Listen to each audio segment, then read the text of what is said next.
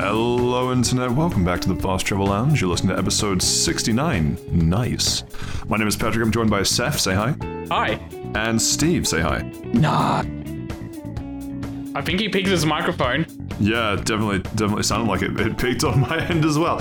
Anyway, yes, that's right. We are into the critically acclaimed Nice episode, the one that we've hinted at for basically every episode before 69. And you know what sucks? The fact that we've now locked ourselves into Having a a 69, that's what sucks, eh? Am I right? There we go. The train was on track for a sexually charged episode between friends, and I've still managed to make it uncomfortable. What have I done, fellas? What have I done? Should I put a counter for every innuendo that's in this episode? Well, I mean, you get mad at me for asking Future Seth to do dumb shit, so if you're going to get mad at... If Future Seth's going to get mad at you for a change, I'm okay with that. You know what? You're right. I'm not going to do that. You know what? I think one of our super fans should do it. What? And then they should count how many times we say an innuendo, eh? Am I right, fellas? No, No, it doesn't matter. Sure. Funny. Future Seth, I guess Future Seth speaking through current tense, Seth, what would your thoughts on that be? If it's less work for me, it's all right. Only all right, he says. Cool. I don't know how to feel about the fact that now that we've hit the episode 69 Nice episode, that we have now locked ourselves in for a further 350 odd to get to the 420, which would be the next big Nice milestone. Why would that be the milestone, Pat? Like, what happens at episode 420? Well, I mean, it's just like a nice it's another funny number, Steve. There's nothing. There's no deeper meaning. There's no conspiracy here. It's just a ha funny moment and we move on. But no, that's fine. Okay. No, I just don't think I get it. That's fine. I'm sure someone will write in. Don't worry. It'll be legalized in Australia soon enough, and then you will have to get it because everyone around you will get it. Legalize what? Humor. Rats. Nearly gotcha. I'm not a cop, by the way. Beefy dubs. Yeah. If you are, you have to say it. That's how it works, isn't it? As someone who's not a cop, I don't know. True. Anyway, why don't we go to Run the Lounge for this week? Seth, what have you been up to? I finished Wo Long, and... Whoa. How Wo Long did it take you? About 30 hours. That's a pretty Wo Long time. Yeah, and because I also mentioned that I was debating on starting that or starting Celeste, after I finished Wo Long, I went and started Celeste. So you've played Celeste for Celeste time, then how much time you put into Wo Long? You know, I hate you for these puns, but you're absolutely right, because Celeste is only at about 6 hours. Nice. Yeah, that's pretty funny. That's the joke right itself there. Yeah, it really does. It really does. I sometimes my comedic genius scares myself. Cool. Anything else? Anything else to intrigue us with, Seth? No, not this week. Not this week. You're gonna keep the crazy genetic experiments in the basement for another episode or two. Understandable. Yeah, they need more time to cook. I knew you were going to say that, and it's still like a very disconcerting thought to have. Anyway, cool. Steve, what have you been up to? It's me, Chris Pratt. I saw the Mario movie last week. I'll be honest with you, fellas. It is a movie. I know we're shocked. I know some of us were expecting it. Is everyone breathing? Some of us were expecting a Switch game. Some of us were expecting a packet of chips. But I'm telling you, it is a movie. All right. Steve, just a little hint for future. I'm sitting down, all right? You can't just hit me with that. Yeah, I know. But no, that's why I didn't bother telling you to sit down, because you are. But maybe I should have told the listeners at home to sit down. But, well, hopefully they haven't fainted by now and just let it play. But maybe if they did, and if you've come over to render assistance to a Fast Travel Lounge that's fallen he's over. Onto it. That's exactly what I was going to say, but no, well, yeah, give us a like and subscribe, yeah. Fast Travel Lounge. Yeah, we're on the wavelength. But yeah, so I saw the Mario movie, and I've also been dabbling into Loop Hero a little bit. Hopefully, I don't spend too much time talking about Loop Hero. I'll just keep saying the same thing every 2 minutes to complete the loop, because that's funny. Is it? Over. Okay. Over. Is this like walkie-talkies? Do I have to say over when I'm finished talking? Can that be the bit for this week? No. Over? Jesus, no. No what? I'm over this already. Damn it, I just fucking did. Okay. And what have I been up to this week? I, funnily enough, have not played much more Celeste than last week, but I did pick up Vampire Survivors, and boy howdy, has that taken up a few hours of my time this week. And also got to listening to Daughter's Stereo Mind Game, the album of the week that I hinted at last week. And oh yeah, I also listened to that. I will be giving my thoughts, but that is what we have to look forward to in this, the nicest of episodes. So why don't we start with the album, harkening back to the days when we had a regular album of the week.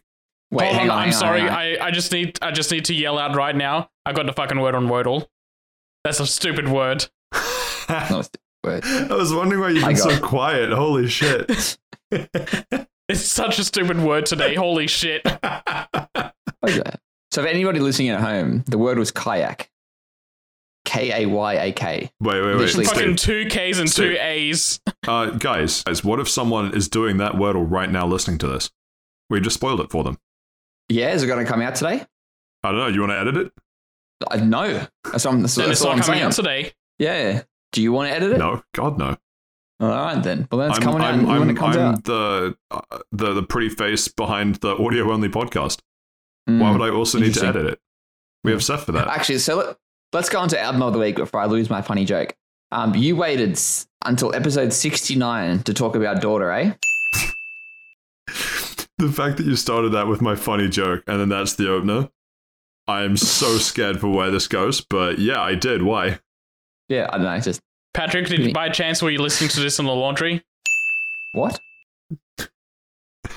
I heard Sir Patrick stammer, so I know he got it. How's the kayak, Seth? Oh, like a stepdaughter joke. Oh, I get it. Yeah, that's funny. I reckon. You know what? I get the feeling my joke bombed. Let's keep going. Almost bombed as hard as bloody Seth's Wordle streak. Yeah, Stereo Mind Game. It came out. I don't have a streak. They keep cancelling it on me. It they does found your not tweets, save eh? my streak. So every time I reload to Wordle, it just resets it like I've never played before. Well, you found your tweets. That's why they cancelled. You probably haven't played Wordle in like 40 years. Of course, it resets your streak. You have to be playing consistently. I stopped playing Wordle because it started resetting my streak every day. Yeah, well, you should have made an account with the New York Times. It's time to New make York an account. Times. That's what they should have said. Yeah, well then, fuck your streak then. You know what? Your streak in the New York Times should 69. That'd be nice. Man, I can't believe we're sitting here defending corporations. How low did we go? All I wanted to do was talk about the album that I really liked. How did we get here, guys? Now you know how I feel. I'm the host. It's not supposed to happen to me. I'm better than you. Fuck. Yeah, that's debatable. Oh, really? Do we want to go down this road, Patrick? Not again. No. We're going to move on. So, Stereo Mind Game, an album that was released by Daughter, no relation, blood or otherwise, to me. Oh, so a stepdaughter. No relate. Seth, let me just roll through that again. No relation to me, blood or otherwise. I don't know which part of this is you trying to turn it into a sex thing, but anyway. The episode 69, that's the part. Love that here you are saying, hey, should I put an innuendo counter on? Thinking it'd be for Steve. Little did you know, huh? The call was coming from inside Future Seth's mind. I knew. So, overall thoughts on the album. I really, really enjoyed it. It's been about 6 years, which is a crazy amount of time because I don't think 2017 was 6 years ago from when they released their last album, which was the soundtrack to Life is Strange Before the Storm, which I also thoroughly enjoyed. I won't lie and say that I enjoyed every track on the album, but overall, the album itself I thought was very good. I am... Actually, I want to get your guys' thoughts on this. It's not necessarily whether or not you've listened to the album, but... I didn't like it. Okay, well, we'll get to that. I listened to it last week. I listened to it today. But look, it's album, not for me. This isn't about you, Steve. Yeah? An album an album that releases a handful of singles before the album itself comes out. I have... More often than not, I because it's the first music released by an artist that I like, will listen to those few singles a lot. And they did that again with Stereo Mind Game. And what was both surprising and not surprising was that some of my favorite songs on the album were the ones that they released as singles beforehand. But I'm still not, I'm not bored. Normally when I'm going through and listening to an album and it's all the singles that they've already released, I'll find myself not like either skipping it or like just wanting to listen to the parts that I don't know as well, but haven't had to do that with this album. But yeah, thought that was kind of interesting. But the massive highlights for me in terms of song tracks, if you all open your notebooks to page 3, I don't know, of the Stereo Mind Game track list. Track 3, Party, probably my favorite on the album, but Dandelions and To Rage, also very strong contenders. Why didn't you like it, Steve? Look, it's just a bit... Too tasteful for you, got it. I see. No, it's more like when you're eating something, it doesn't really finish. Like it's a really chewy piece of meat, and you're chewing it, but it doesn't really go down. It's like rubber. But no, realistically, it just sort of... And maybe this is me, hand on my heart, my hands raised for some reason. I'm not a really big fan of this slow folk indie type of music. So it's not for me, let's be real. But having said that, there are sort of like, I do like the Life is Sound soundtrack, but at the same time, maybe that's because it, in conjunction with where it's played with Life is Strange, it fits really well. As this, listening to it, like I think I listened to it on a walk last week and I listened to it while I was fucking around at work, like today. Maybe the vibes are just off. Maybe I didn't get with it. It just wasn't clicking with me. It was too indie. It was too slow. There were some parts of songs where it's like I'm not sure if it was, maybe it was how I was listening to it on my laptop speakers, but the vocals didn't really come through clear enough. So I didn't really know what they were saying, but that just might be one half me not really paying attention and one part the speaker being shit. I'm not really sure if that's their problem. The Life is Strange soundtrack is an interesting point. I don't want to dwell on this too hard, but I am in a similar boat. I also quite like the Life is Strange soundtrack, but when I listen to the Life is Strange soundtrack, almost all of it is because I know where in the game it came up, and so there's the link there. I don't know if someone just handed me the Life is Strange soundtrack and I listened to it, I'd be like, oh yeah, this is amazing, because there's not the sort of emotional connection of, like, I guess the broader context as to why that song is like good or enjoyable to listen to. So yeah, I can kind of get that side of it. Yeah, Daughter's not for everyone. It is very, very folky indie, but the how you're listening to it is also interesting, because I have one of many. It's actually a Life is Strange 2.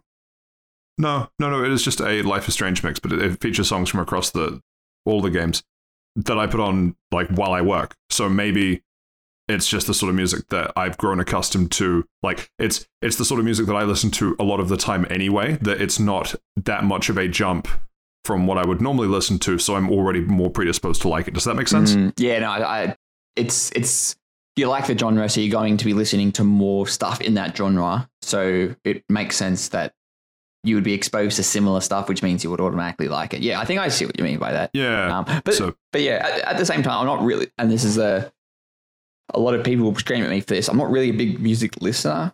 Like if there are big soundtracks do come out, or albums do come out, like Taylor Swift or Tove or like Ed Sheeran or something, I'll give them a listen.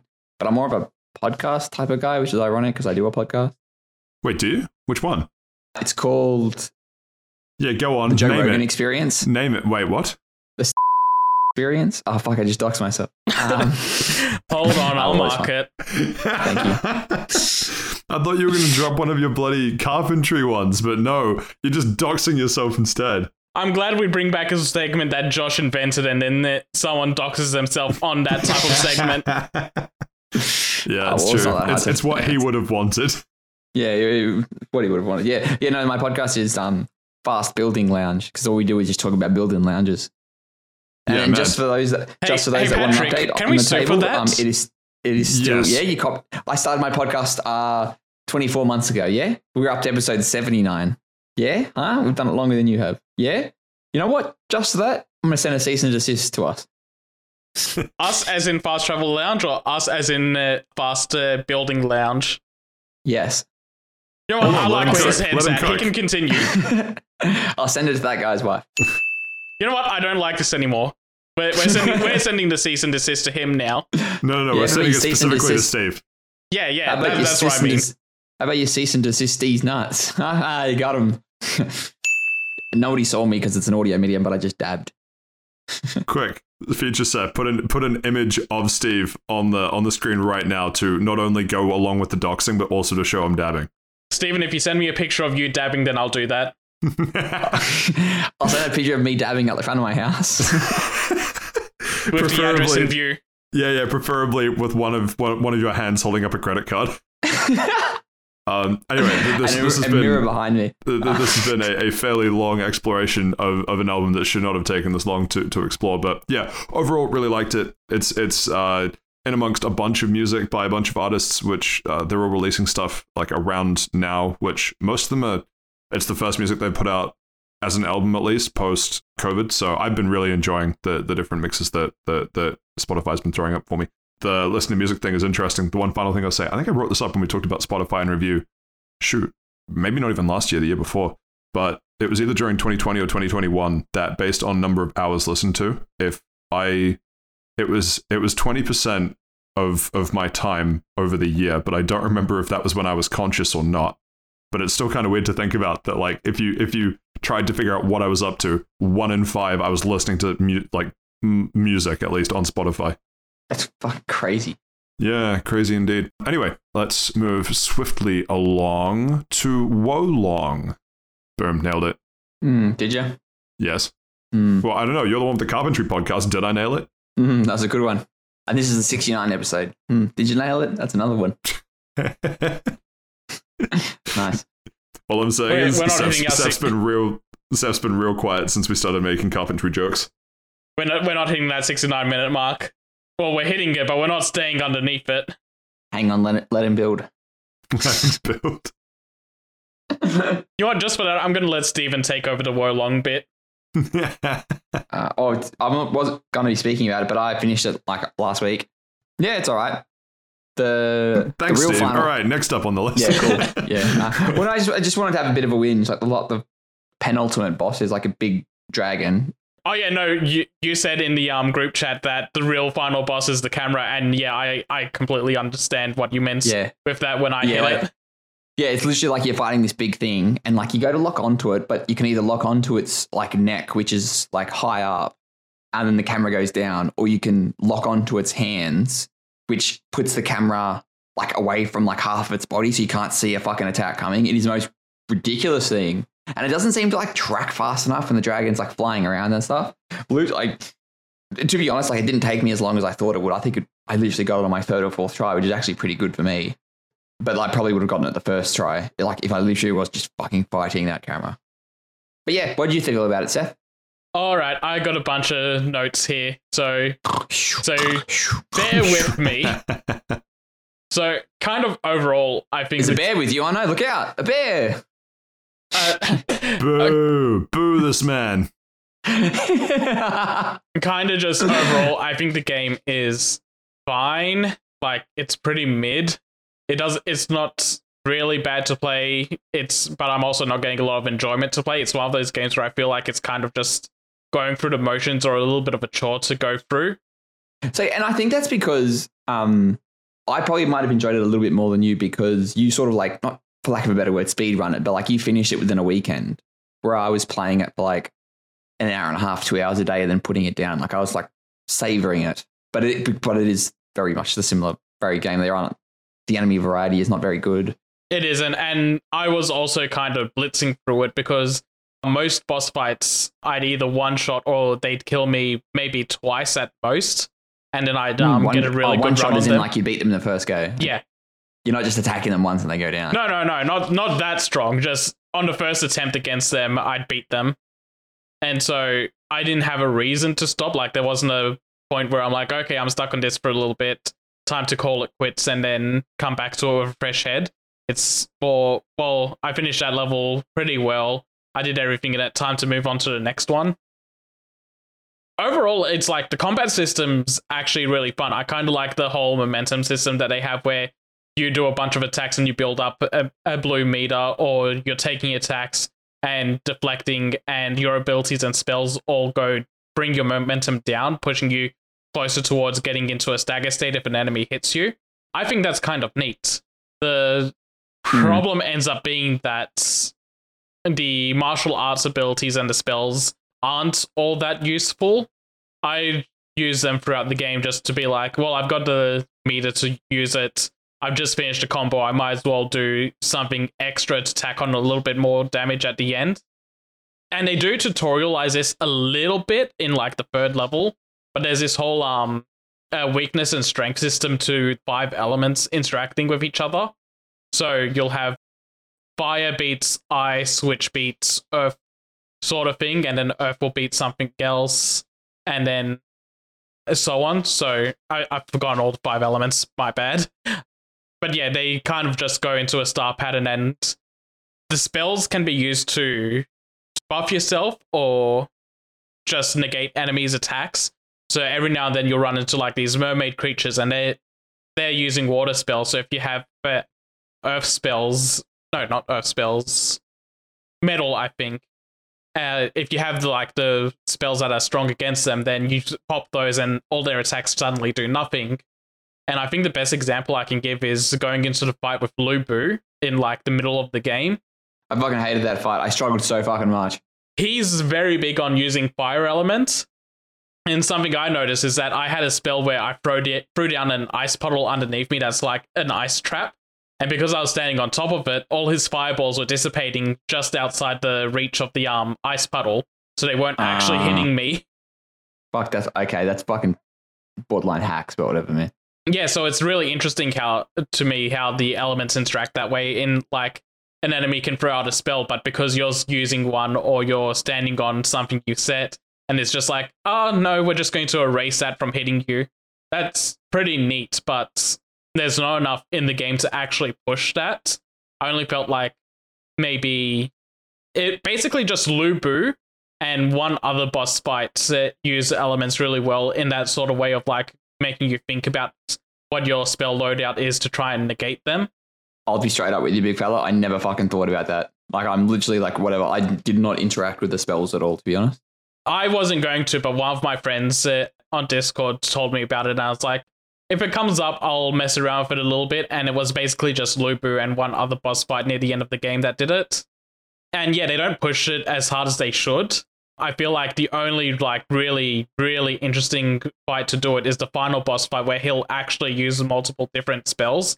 So you can mess around with that fight and go with the different spell elements to try and negate all of his different stuff. But outside of that, it's just like, know what you're going up against and just stack into their weakness and then just bully them. And a lot of this game's combat just kind of dials down into parry the enemy or deflects their move or use their weakness and then just bully them into a corner and they can't do anything. For something I said last week, I thought that the loot system was going to be a trap with upgrading. Turns out it's not. You're completely right about Stephen, because they did the loot system in this game wrong. What do you mean? So wait. So Steve was right, or the developers were wrong, or both? Both. I'm pressing X to doubt. I'm pressing. It's not just like PlayStation or Xbox. I'm pressing both X buttons to doubt. I'm double doubting right now. Hey. And you know what? What about and the Switch? the Nintendo Switch Pro controller? I've got all 3. Pressing X on all of them to doubt. Could even put 4 with the keyboard and mouse. Isn't that what got you kicked from Overwatch? No, it was him using a controller and not a keyboard and mouse. Yeah. Oh well, still very funny. I think about that every so often when I'm having a bad day at work. I think about that and then I smile and my day gets brighter. Just Steven suffering helps you through the day. Of course. The reason I say they did it wrong is because in other loot games, the way they work is that loots will have levels associated with them, and the higher the level, the better. All this has is a rarity system, and all the rarity system does is decides how many martial arts abilities a weapon's going to have, and how many perks it's going to have. Did you use any of the martial arts abilities? I did, yeah. Really? Oh, man, I could not. I just didn't fucking engage with it either. Like I said before, it's just sort of one of those things where I didn't really use them raw. I'd do like a combo, and then at the end of the combo, I'd chuck one out because I have the meter, and it just tacks on a little bit extra damage. What weapon did you end up maining? What type of weapon, sorry? I ended up using a spear. Oh, yeah, same. Did it have like a fire enchantment on it? Yes, I was about to say I used the exact same build you did until I got to a point where the first character you meet and form a bond with, I got him to his max level, and then I just used his armor and spear throughout the rest of the game because his costume set had an ability where when you parried things, you'd get a massive boost to your attack power. Oh, okay, interesting. That would actually have been pretty cool, actually. Yeah, But yeah, no, fire and toxic absolutely break this game in half. You're 100%, yeah. Fire and toxic damage over time absolutely melts bosses. But yeah, so the equipment only being affected by star rating means that you can find a 4-star weapon very early, start upgrading it, and you can just stick with that weapon forever. And like Steven said last week, because you've just got this thing that you've already been dumping material into and leveling up really well, it kind of dissuades you from trying other weapons because you switch out to something else and it's not doing as much damage as you want. And you'll probably start, if you know what you're doing with these sort of games, you probably start putting your levels into making that weapon type stronger. Certain weapons like spears, I think, they get better if you level up your earth element, while swords will be better if you level up their water element. So by the time that I'm getting decent swords, that I've already leveled up to a point where I'm doing really good with spears damage instead. But also, to the game's credit, it's really easy to just go back to a hub level and change your stat spread. So it's not too hard to respec your character, but it's also kind of a hassle of, well, I got to make a whole new build every time I want to try a different weapon set. And that's kind of where I feel like they did it wrong, because they should be giving the weapons should be going in level as well as rarity to kind of push you towards trying all these different things rather than just the rarity system and the upgrade system and that's it. Yeah, I think you're kind of... I think you might be confusing this a little bit more with an action RPG like Devil May Cry or something, where I think they've tried to go with like the more Dark Souls approach. Like, hey, that's what I mean. This is more like Dark Souls, but it wants to be a loot game like Borderlands as well. Yeah, that's true. It does try to do both, and it does neither. Yeah, good. Yeah, you're right. Yeah, so it does a loot system wrong, and the Dark Souls upgrade part of it isn't as thought out as it could be. So it kind of sits in the middle of being not that great at either of them. So here's the more fun stuff I'm going to get into. So remember how I said I was having hitching issues with my game last week? I have a vague recollection. After Lubu, like around the halfway point, the hitching started becoming non-existent. But in the back half of the game, it's also way more prone to crashing. So in the back half of the game, maybe the last 10 or so hours, I had the game crash on me about 5 times. You're right, that is more fun. And also, I found out that using a PS5 controller and using keyboard and mouse as your primary controllers makes the game more prone to having frame rate issues. What do you mean and? Like... Yeah, hang on. Yeah, what do you mean? What do you mean? And? As in either one of those. So if you're using a PS5 controller, you're prone to having frame rate issues. If you're using a keyboard and mouse on a PC port, you're prone to having frame rate issues. Okay, so just use both. Okay, cool. Yeah. They cancel each other out. Then you get double your 120 frames. True. And then you use both eyes to look at it. You know what? You're right. I should have thought of that. What they really should have done is use an Xbox controller. I'm just saying, like an Xbox Master Race. So my friend had I mentioned earlier that mentions the spell is your friend system. In the room with us now? No, not right now. Maybe I can get him on as a guest if you want. No, we're already full. That's what I thought.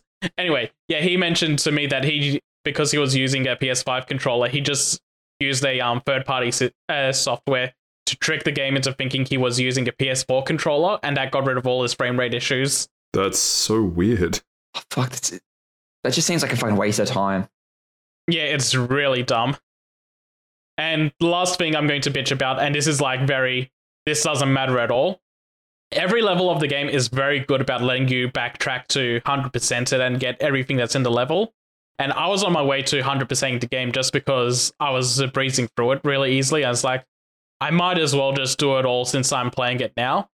The second last actual real level of the game decides to be really cute about how it's going to do things, and it splits the stage into 2 small levels. So I ended up missing. So I missed something in that level.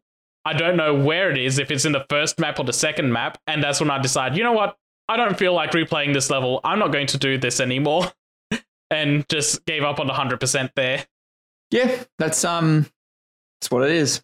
Yeah, I really appreciated all the levels up to that point being really easy to just go run from the back to the front of it and just get everything in one go really easily. So that one level being really stupid was a bit of annoying. But yeah, overall, I think mid best describes the game for me. It's like the combat's good, it controls well, there's nothing inherently wrong with it. It just nothing in the game really hooked me. And there's a few design decisions and gameplay decisions that are a little confusing in the game itself, like the upgrade system and everything and the element system. But it's not bad. I just wouldn't recommend buying it for more than $40. That's maybe being generous. All right, so you've said the magic $40 scale. So what is that in Dragon Ball Z: The Breakers? That's half a Dragon Ball The Breakers. Damn. I guess what would you give it out of 10? No, yeah, Steve, that's literally what he just rated on. He said half a Dragon Ball Z: The Breakers. It's a 10. I want that to be a 10 though. We all know Dragon Ball The Breakers is a real 10 really in our is. hearts. Yeah, I've never played the game. Yeah, I still stand by my 7. Like, I didn't have any of the performance issues that you did, which sounds like it would be fucking frustrating. And it did have a couple of good ideas. I did enjoy my time with it. Yeah, there we go. But yeah, the enemy variety is there's a lot of butts at this game. And even maybe thinking about it, it's probably closer to a 6, actually. Like, when you really think about it and you're picking it apart, like, it wants to be this action RPG and there's so many different weapons you can use. But then if you get lucky and you get a good weapon earlier on, why would you bother learning anything else if you've got this good weapon? Yeah. The enemy diversity is borderline non-existent. There's like, probably 5 different enemies. I think you fight ogres and tigers in every single level. I hate tigers so much. I don't know what it is. That last, how they do 4 slashes and then they wait and they slash again. Got me every fucking time. Don't know what it is. Just get good. Yeah, that's what I tried. Bring your own tiger. I just Have a tiger fight. Assert dominance. Something I really appreciate is that the more you parry the tigers, or if you get a fatal strike on them, their arms get really small. What? Oh, really? I didn't notice that. Yeah, because their arms are covered in like blood crystals sort of stuff. So if you break those blood crystals, it just reveals that tigers have really tiny arms. Huh. Interesting. Didn't even know it. Fascinating. Right. Well, any other closing thoughts about Wo Long?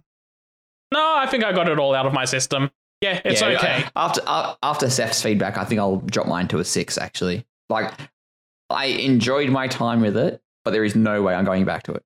I mean, I think that's a big... my brother... That says it all. My brother got the deluxe edition, but I don't think I'm going to go back to the DLC when those release. I'm just leaving it at the base game, and that's it. Yeah, like, even if the DLC was free, I wouldn't play it. Right. Well, I think we've spoken about that for Wo long enough. Why don't we have Steve talk about Whoa, one second. Of the movies of all time? Whoa!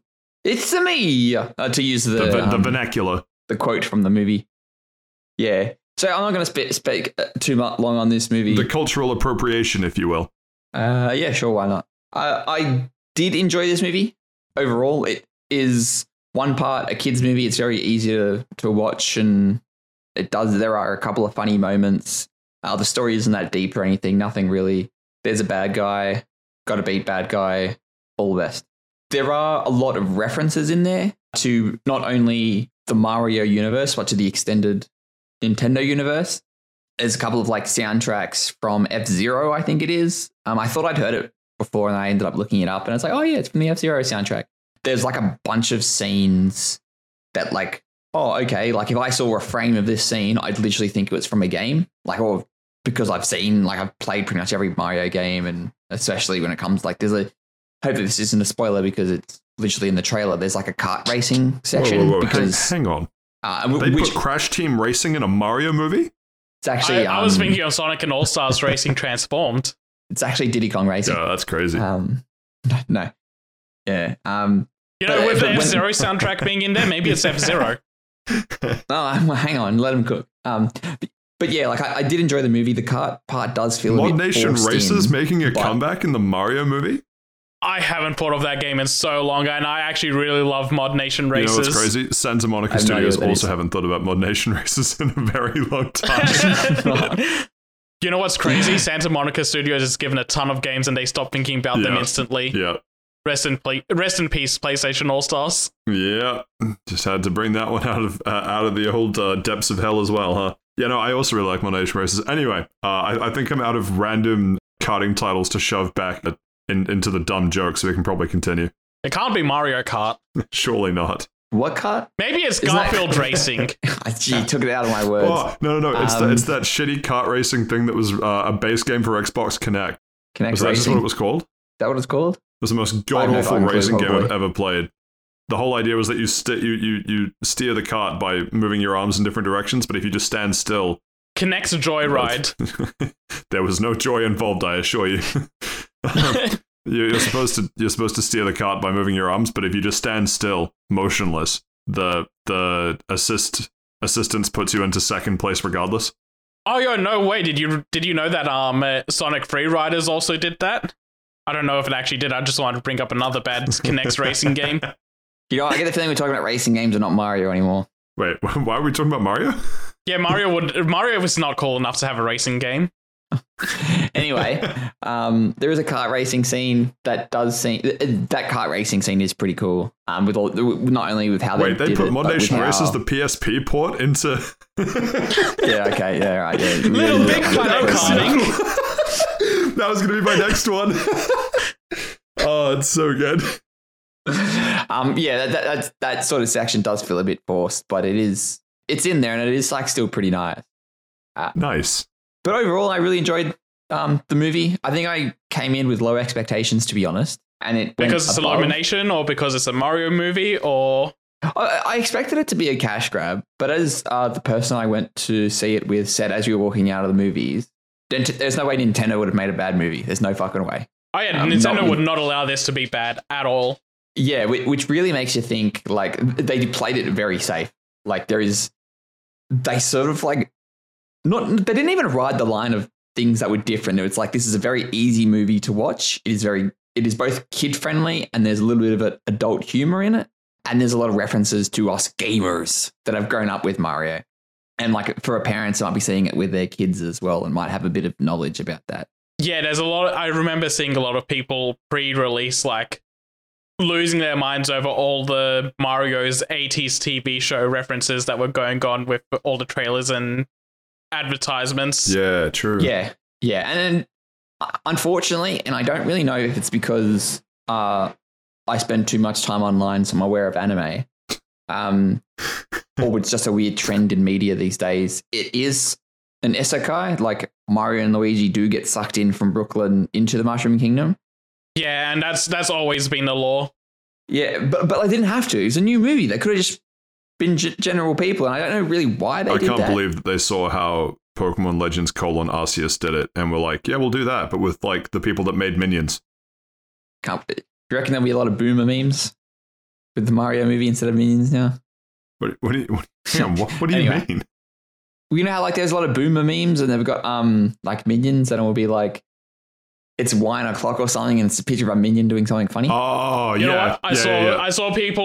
I saw people speculating that was going to happen with the Toads.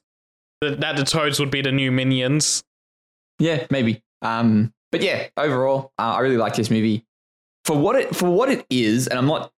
Look, I know Scorsese. I know you listen to this podcast. I don't want you writing fucking in. I don't want you going onto Twitter and abusing us. But there's a difference between a movie and cinema, and this is a movie. Like, it's not a cinema. So when I give it an 8 out of 10, I'm not ranking it next to The Godfather. There's no. It's great. We've got a movie. Pokemon scale for movies now. Well, like I'd put it in the same tier of Marvel movies.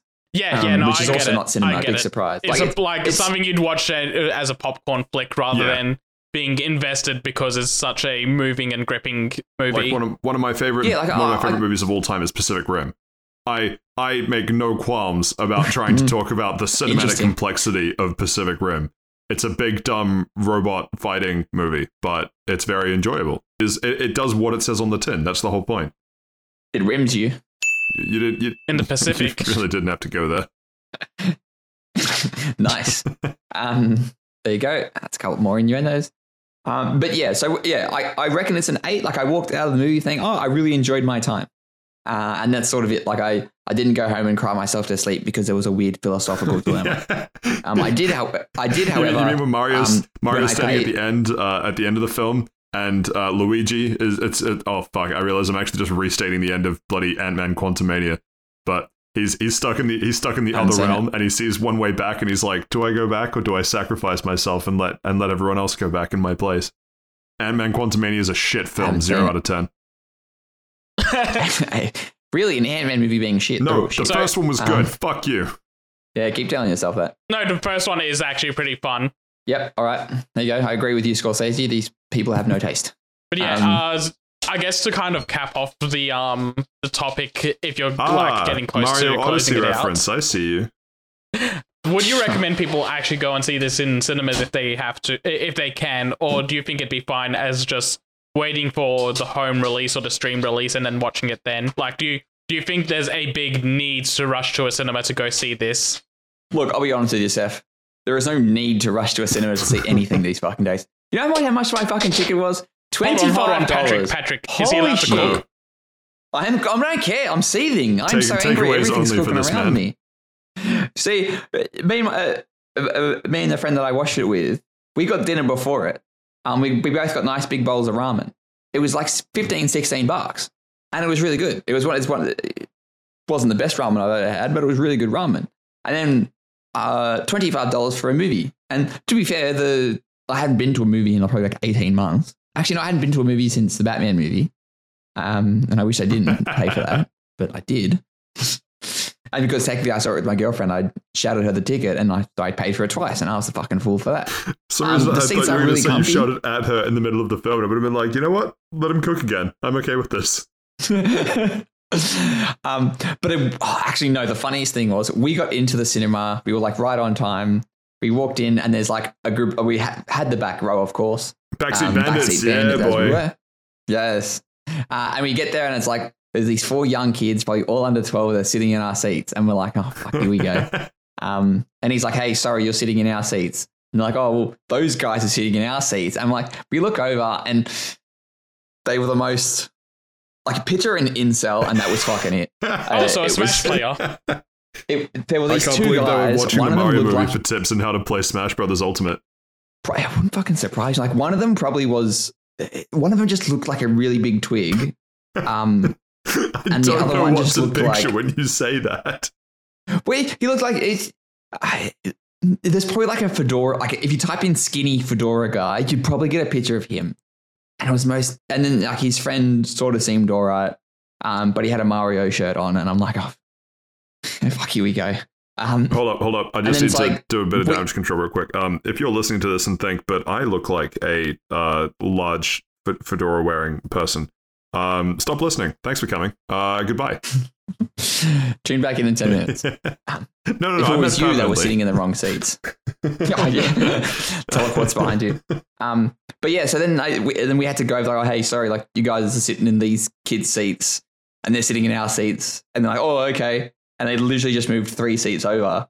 And then someone else came in and was like, oh, hey, you guys sitting in our seats. I'm like, oh. And then no joke, they got up and they left. Wait, they just walked out? Like they walked out of the cinema. It was so funny. They probably didn't have tickets. They were just trying to steal people's seats. But they look like people that would have had tickets. I don't understand. And where did they come from? Did they come from another showing of the Mario movie and they wanted to see it again? Back to back, baby. And it wasn't like it wasn't a packed cinema. They could have gone like and sat like in the front row or something. But like there was other options. It was just it really wicked me out. Like it really ruined my experience. Wait. So you're claiming the high ground by playing Backseat Bandits, and you're saying that you would that if you were trying to sneak into a cinema that you didn't pay money for, you would go up the front and be front seat fuckwits. Well, if we didn't pay for a movie, and what are the chances of like 2 people are going to be like, oh, you sit in my seat and you leave because you're awkward about it? That is pretty funny. Yeah, it was very strange, and yeah, like I know I've probably spoken about those people a bit longer than I did for the Mario movie. But it really got under my skin. I think about it all the time. How long ago did you go that and was watch my this? takeaway of the Mario movie. But yeah, to answer your question, Seth. What was the question? Should you watch it in the cinema? Oh shit! Okay, no, we have been off topic for a while. Yeah, I don't know, maybe. If you make an event out of it, I'm a firm believer if you go see movies by yourself, yeah, maybe don't. But because me and my friend, we called up, we had dinner, we had a chat, I saw the movie, talked about the movie, drove him home, had more of a chat. Like we made it like an event and a catch Picked up. up your cellmates by the front door on the way out. Yeah. They teleported behind me and they had a katana. But Nothing personnel. But if we had gone into the movie and then left, it would have been like, Like it doesn't do anything that you can't do at home these days. So if you really like seeing movies and you like the event of a movie, go see it. If you don't, wait for it to come to streaming. Or just watch a cam rip if you need to see it right now. But yeah, Mario movie, 8 out of 10. Don't do that. Please don't do that. Right, anyway, thank you. You're right, Pat. They should be making their own cam rip. Hey, as long as they pay the price of admission, power to them. Thank you for... So how many times should people go watch a Mario movie then, Patrick? 5 times, but don't pay for any of the tickets. Sneak in. Just like those people you were getting mad at. Yeah. If there's like a 16-year-old kid at the door, just push him over. What's he going to do? Balanja, you're watching a movie. He's not going to interrupt you. Don't push over people at the cinemas. They're doing God's work. True. Right. Thank you for that, Steve. I'm going to quickly, because, man, we are so far behind the amount of shit we want to get through. Vampire Survivors. I picked it up for $5. Broader context, we're going to end up talking about Celeste later, probably. We can drop that till next week if you want, so we both have time to finish it and then talk about it. Possibly, but yeah, I guess we'll see how we go with that one. But I've just, I don't know. I was expecting to get blown away by Celeste, and I just haven't been. And so when I saw Vampire Survivors... I'm in that same spot, by the way. Yeah, and so I see Vampire Survivors on sale for, I think literally $5. It was under $10 with the DLC. I forget how much I paid for it, but bought that, downloaded it. It's like 200 megabytes or so, and then you boot it, and it's sort of arcadey. And me getting into it the first time, it was like, okay, I can kind of see the appeal.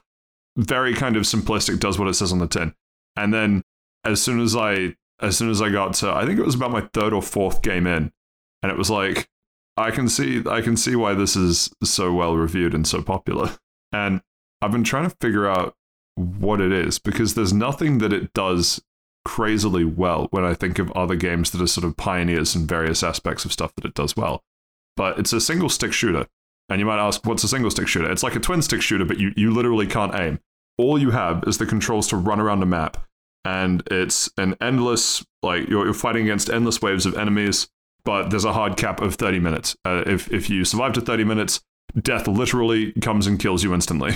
And then you get the game over screen. But it's like, you win, and I'm doing air quotes, you technically win if that happens to you. And so the main gameplay loop is that you kill stuff, you get little XP orbs, and then every time you level up, you get a choice of 3 or 4... I want to say like cards or options. It's kind of like, think like boons in Hades. You get offers, and some of them will be weapons. Some of them will be like gold pickups are worth more. Some of them will be utility. Like, it's kind of hard to say exactly what they are, but they are power ups. And so each power up basically every power up can be upgraded to level 8. And when the gameplay loop starts getting good, when you do that a few times and get a few different I think weapon, let's say power-ups, a few different power-ups. Yeah, power-ups is probably a better word. I'm going to say power-ups instead of weapons. When you get a few different power-ups to level 8, because there's a fusion mechanic where quite a few of the power-ups can be combined with another power-up to form like a super power-up, and it completely changes how the power-up works. So for example, one of the first characters that you start with, his starting weapon is a whip. And if you get the whip to level 8, or you pick up a power-up that gives you increased max HP and get that to level 8, one of the things in the recipe has to be level 8. Then when you go and pick up a chest from defeating a boss, which just happens to spawn every so often in the level, then you get an upgraded whip which gives you lifesteal and does way more damage and hits a larger area.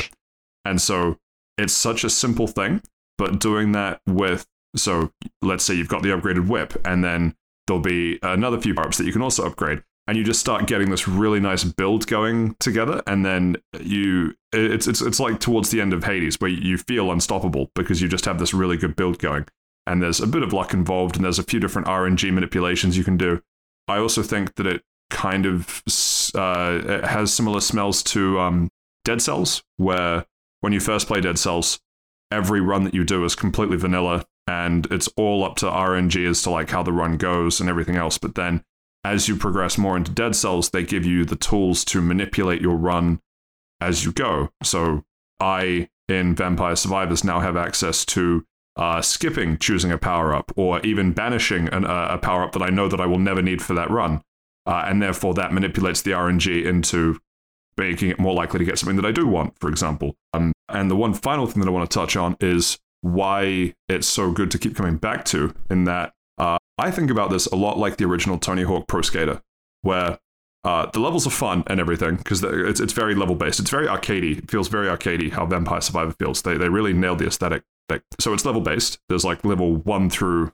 there seems to be about 10, but not all of them are like true levels. Some of them are like bonus stagey type levels. But there's about 5 at least kind of core, you do this for 30 minutes trying to survive type thing. But there's about 180 or so unlocks, and they're in this big fuck off list on the main title screen. There's like the start game button, and then there's the like unlocks list. And there's something that is just like viscerally speaks to me on my soul level, like loading into Tony Hawk Pro Skater and seeing the objective list for level 1, like the warehouse, and being like, collect the letters of skate, get this much as a high score, find the secret DVD. There's no reason you need to go find the secret DVD, but just the fact that it's an objective that you can go and do, and it checks it off the list, makes you want to go do it. And so every unlock gives you a reward, and some rewards chain together, like in order to use a particular power-up, you need to survive a particular length of time with a particular character, and to unlock that character, you have to go do this thing in this other level, and it's all chaining through this unlock list. So the reason I bring it up, excellent way to make me keep coming back to it, because I love nothing more than mindless box ticking / passive grinding while I play. But I know that this game has a fixed life, because as soon as I run out of unlocks to get, there is no staying power other than the occasional, like the occasional Hades run that you do to boot up because it's just fun. I know that there won't be anything that brings me back to this game other than the occasional run because it's fun. Have I sold either of you on this game yet? I've already bought it, so you didn't need to sell me. It's on Game Pass. It did get a lot of interest last year for it both being pretty cheap and both being pretty fun. And with the runs pretty tight and constrained, like there's a time limit on it, I think it's probably a point in its favor. And that probably does make you want to pick it up even more, if that makes sense. Yes, I agree with that. The only thing that I really wish they had, maybe they do, I'm just too scared to try it, but there's no like save and quit mid-run button. Like if I quit out in Hades, I load back into that level in Hades. And the difference is obviously this is time-based, not level-based, and so I'm not expecting them to completely save where every enemy is on screen, but there have been moments where you're at like the 20-minute mark, right? And then suddenly it's like, okay, what are my chances of lasting another 10 minutes versus needing to like jump off but not being able to save my progress? So but can you pause the game? Yeah, you can just leave it paused. But part of I don't know. Part of me just doesn't like doing that, like just leaving the game paused and just going away for a couple hours. I don't know. It'll blow up your all the time. You're like I have some Celeste times that are over an hour because I left to go get dinner. You're a psychopath. I think I take that point, but I think it's the way the game's designed is, okay, you've got this run, you've carved out the time for it, go do it. And maybe it's one of those, if you dropped it and then picked it back up, would you be like, oh shit, I can't remember where I am, I'm getting overwhelmed, oh, I've just been eaten? Like maybe likely, yeah. And that wouldn't be fun. Like I can totally take your point about sort of like reloading it exactly where you were, or maybe every 5 minutes it auto saves or something. But if you pick it up like even a couple of hours later, I'm not even to mention like a couple of days later or something, you might forget where you are, and it's like, oh shit, where am I? What am I doing? What weapon do I have? Oh fuck, I got eaten. Yeah, I think the missing piece, you're right, it would be very difficult to implement something like that. I think the missing piece is that recently have I unlocked a hurry option, which just speeds the timer up 2 times. So instead of a 30-minute max time, it's still a 30-minute max time, but the timer goes at twice the speed, so 15 minutes. I think having the option to have just a shorter time-boxed run would probably help that as well, where it's like, 30 minutes, I don't know. Like, it's right on the cusp of like, could I do it for 30 minutes? Could I not? But having the option of like, say, a 10-minute run, like Turbo mode in Dota 2, you don't have time to play a full Dota game, but you play Turbo. At least when it first came out, because eventually the Turbo games lasted the same as regular games, and it was a whole thing. But yeah, I think it's kind of, it's a victim of its own simplicity at times. I think is the only downside I can think of for that. Yeah. I think it's one of those things that like it's probably inconvenient for you, but they've got a whole mentality for it. Like there's a reason for it, and definitely the end result is inconvenience. And I'm not going to lie. I have played this game for several hours on end, so it's not like I've been reaching for times to find my little 30-minute blocks. Yeah, man. This game. I definitely want to get into this game. And it's on Game Pass, so it's really good. Have you? You said you picked up the DLC. Yes. Have you played any of the DLC? I think I have. Is it one of those things where it's like it's an extra class or an extra map or an extra item or something? Exactly. Okay, cool. And so I'm not 100% sure where base game finishes, DLC begins. I think it is 2 special maps on the stage select screen and then a bunch of unlocks. But because I had access to the special stages early on and I saw the unlock, I was like, time to go get that unlock. So I don't know. I could guess some of the stuff that was in DLC. I don't know for sure.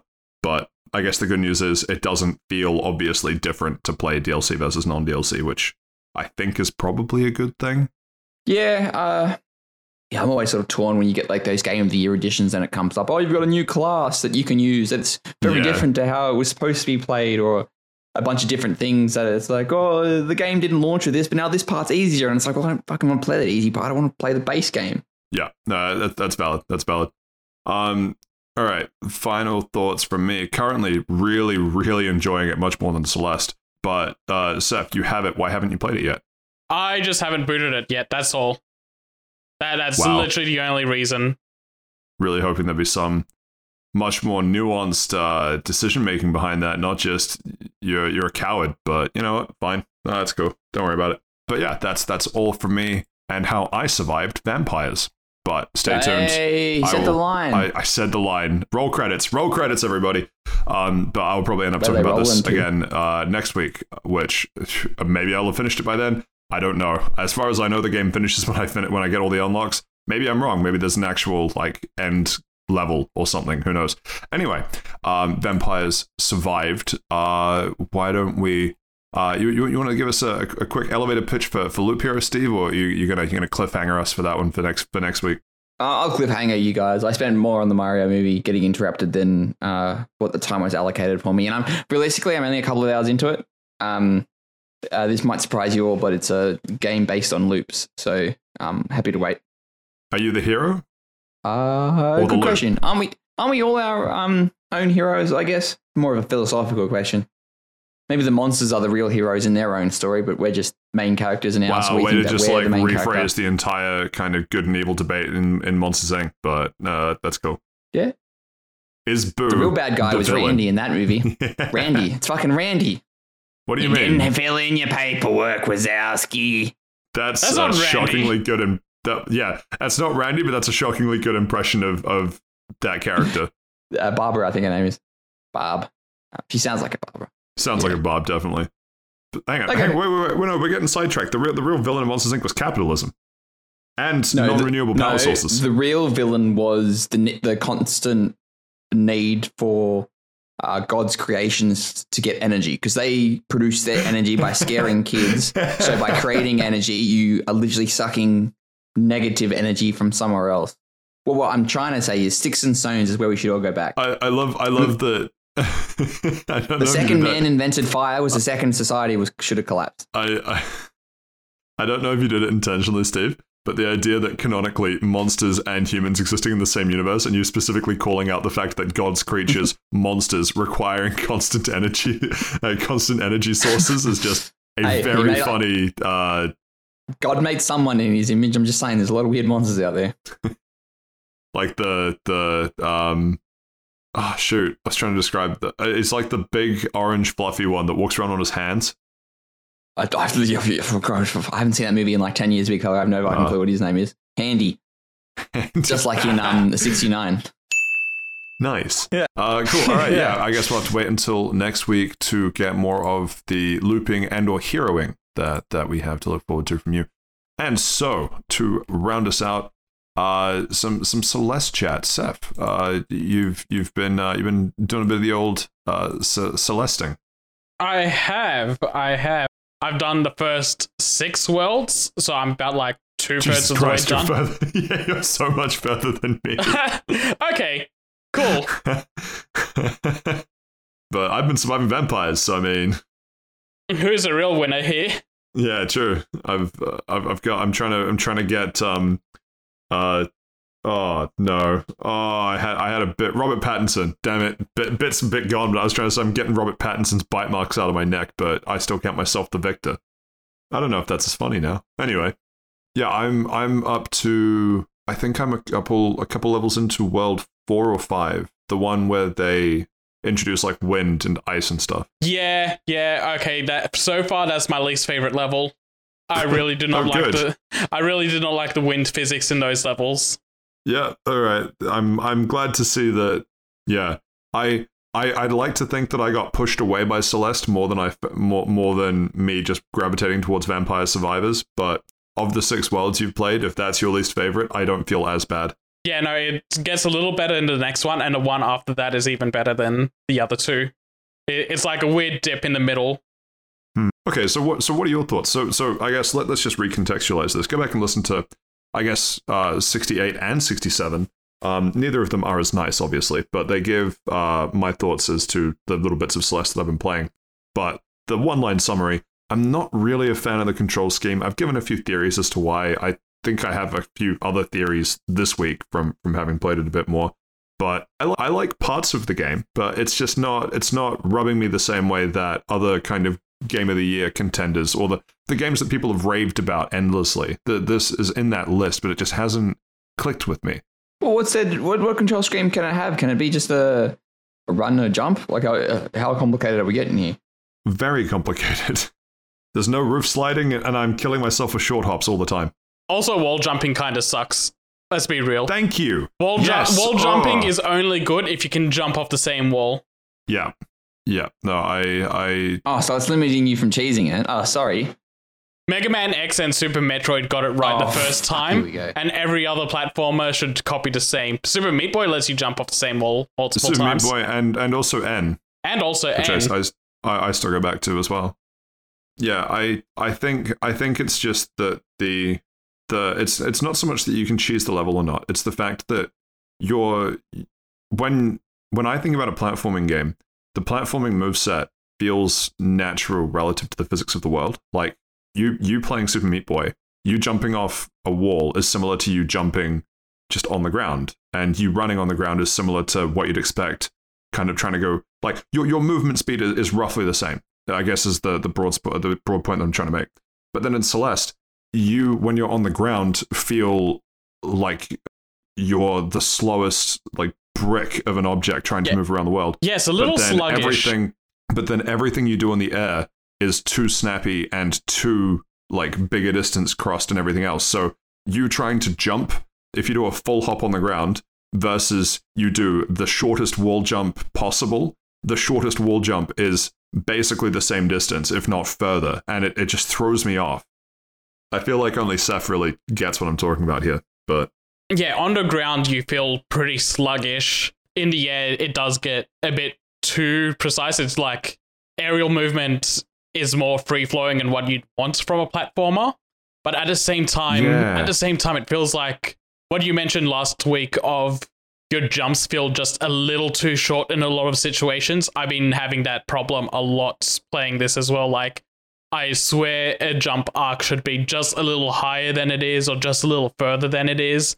And yeah, and hand on heart, me talking about that last week specifically, it's because I only worked out after talking about it last week that you can short hop and full hop in this game. Oh yeah, no, you can definitely do that, but even after doing that, I still feel like some jump arcs are a little weird. There's also these think it'll be in this world that you're on now. There's clouds, white clouds, clouds are in there. White clouds and pink clouds. For the life of me, I cannot get the pink clouds to do the super bounce. Okay, I don't know if I've encountered the pink clouds, but even the white clouds, I like to think I'm normally pretty good at those sorts of momentum conservation, not puzzles, but like mechanics. But even the clouds at times, it's like, what am I doing so wrong? It feels like it's frame perfect sometimes. Yeah. And in the next level, you get some fun momentum puzzles that are way better than the clouds. And the wind. And the wind. The wind in platformers just sucks in general. Like, when it's used to boost you further, that's fine. But when it's used to to impede you, it always sucks. It's always not fun. Yeah. Imagine being the person that, like, same energy as, oh boy, the underwater level. Oh boy, the level where there's like full-on wind gust to the face. Yeah, that's me. That I can deal with underwater levels. The wind gusts to the face absolutely drive me up a wall. On the plus side, wind gusts to the face lets you do the proper wall jump. L2. Yeah, that's true. But the thing is, I don't think it's right that we go to where wind is gusting in your face and you go, finally, the wall jump works how I expect it to. Little detrimental to the game's controls. But yeah. A little bit. I kind of just want to keep this a little brief on my summary.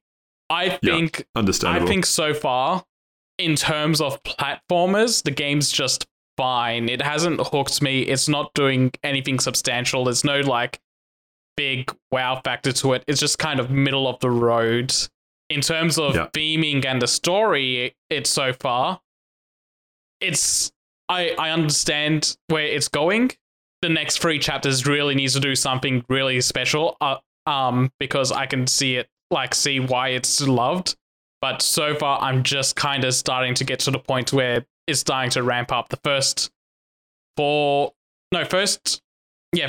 worlds is pretty light, and it starts picking up the story and the themes and the characters in the 5th world going forward. So I'm like in the middle of it starting to pick up, and by the end of it, I'm hoping that it really hooks me on that. But yeah, in like the general gameplay department, it's just fine. It doesn't control as well as I think it should. Like it's a bit stiff. It's a bit slow. There are things to alleviate that, like dash jumping and stuff to make it go faster. And there's a whole speedrunning timer and everything implemented into the game. So I'm sure that it does get better as you go. Like as you get more used to it. Just jumping on that point for like a split sec. Having now played Celeste, I used to be in awe of people that would speedrun it because it looked like such a fun game to speedrun. I'm in awe of people that do speedrun Celeste because I, kind of like you, I've just not having issues, but just like the idea of needing to be frame perfect on pretty much every movement mechanic. The idea of doing that in a speedrun with pretty much no margin for error would frustrate the hell out of me. I now have more respect for people that like actually enjoy speedrunning Celeste. Yeah, no, and I feel like this is a whole different game when you start speedrunning it, because just doing this first leisurely playthrough, it's just fine. It's not a standout platformer. It's just okay. Yeah. Any more final thoughts? Because then I got 2 quick questions to hit you with, and then we can move on. Theo, I almost quit out the game within 10 minutes because you talk to Theo and his last line of dialogue in the first interaction with him is yelling YOLO. YOLO had been dead for 4 years by the time this game came out. Get with the times, you idiot. It's true. And I also had the problem where in the 8-bit levels, I missed 1 strawberry and realized I can't go back a stage to go get it. Yep. And then you also broke down and cried. I also broke down and cried for like a minute. And then you realized that you'd thrown off your gold split time because you broke down and cried for a minute. Yeah, exactly. It ruined my PB record. Yeah. But yeah, no, I completely understand what you mean by that kind of comes in as a pace breaker, because if you if you do what I did as well, I should have tested out if you can just quit out of it and then continue it in the main menu. But it feels like one of those things where once you start it, you go for the long haul until you get to the end of it. I thought I told you that last week. No, did you I did. Not? You did. And then I was stupid and just went through it all in one go anyway. Ah, okay. Without thinking about it. I was like, all right, I should have quit out early and just tested if this works. So did you hit the first summit and go, I'm now at the end. Now I get to do the fun double jumping for a couple levels? No, I remembered that. Yeah, okay. Yeah. You would have been in for a bad time round 2. I did miss it though. I did miss it dearly. Yeah. One of the quick questions, just because you already brought it up, have you given up trying to get every strawberry, or is that continuing into World 6? I just get the ones I can, like, if I see them, I'll get them, but I haven't been, like, super thorough about trying to get all of them. But I don't know. I don't mean all of them. I'm saying, like, you're just going through a level and you see a strawberry. Do you not progress until you get that strawberry? Oh yeah, no, I don't progress until I get the strawberry. Yeah, okay. I think I've got, like, most of the strawberries so far, like, at least 3/4 of them. So I've been doing pretty good on getting them. Oh, before we end this off as well, I want to say, starting with World 3, I feel like worlds start overstaying their welcome. I feel like you hit a point where it feels like it should end, and then it keeps going for like another 10 minutes or 20 minutes, and it gets a little tiring by the time you finish that world.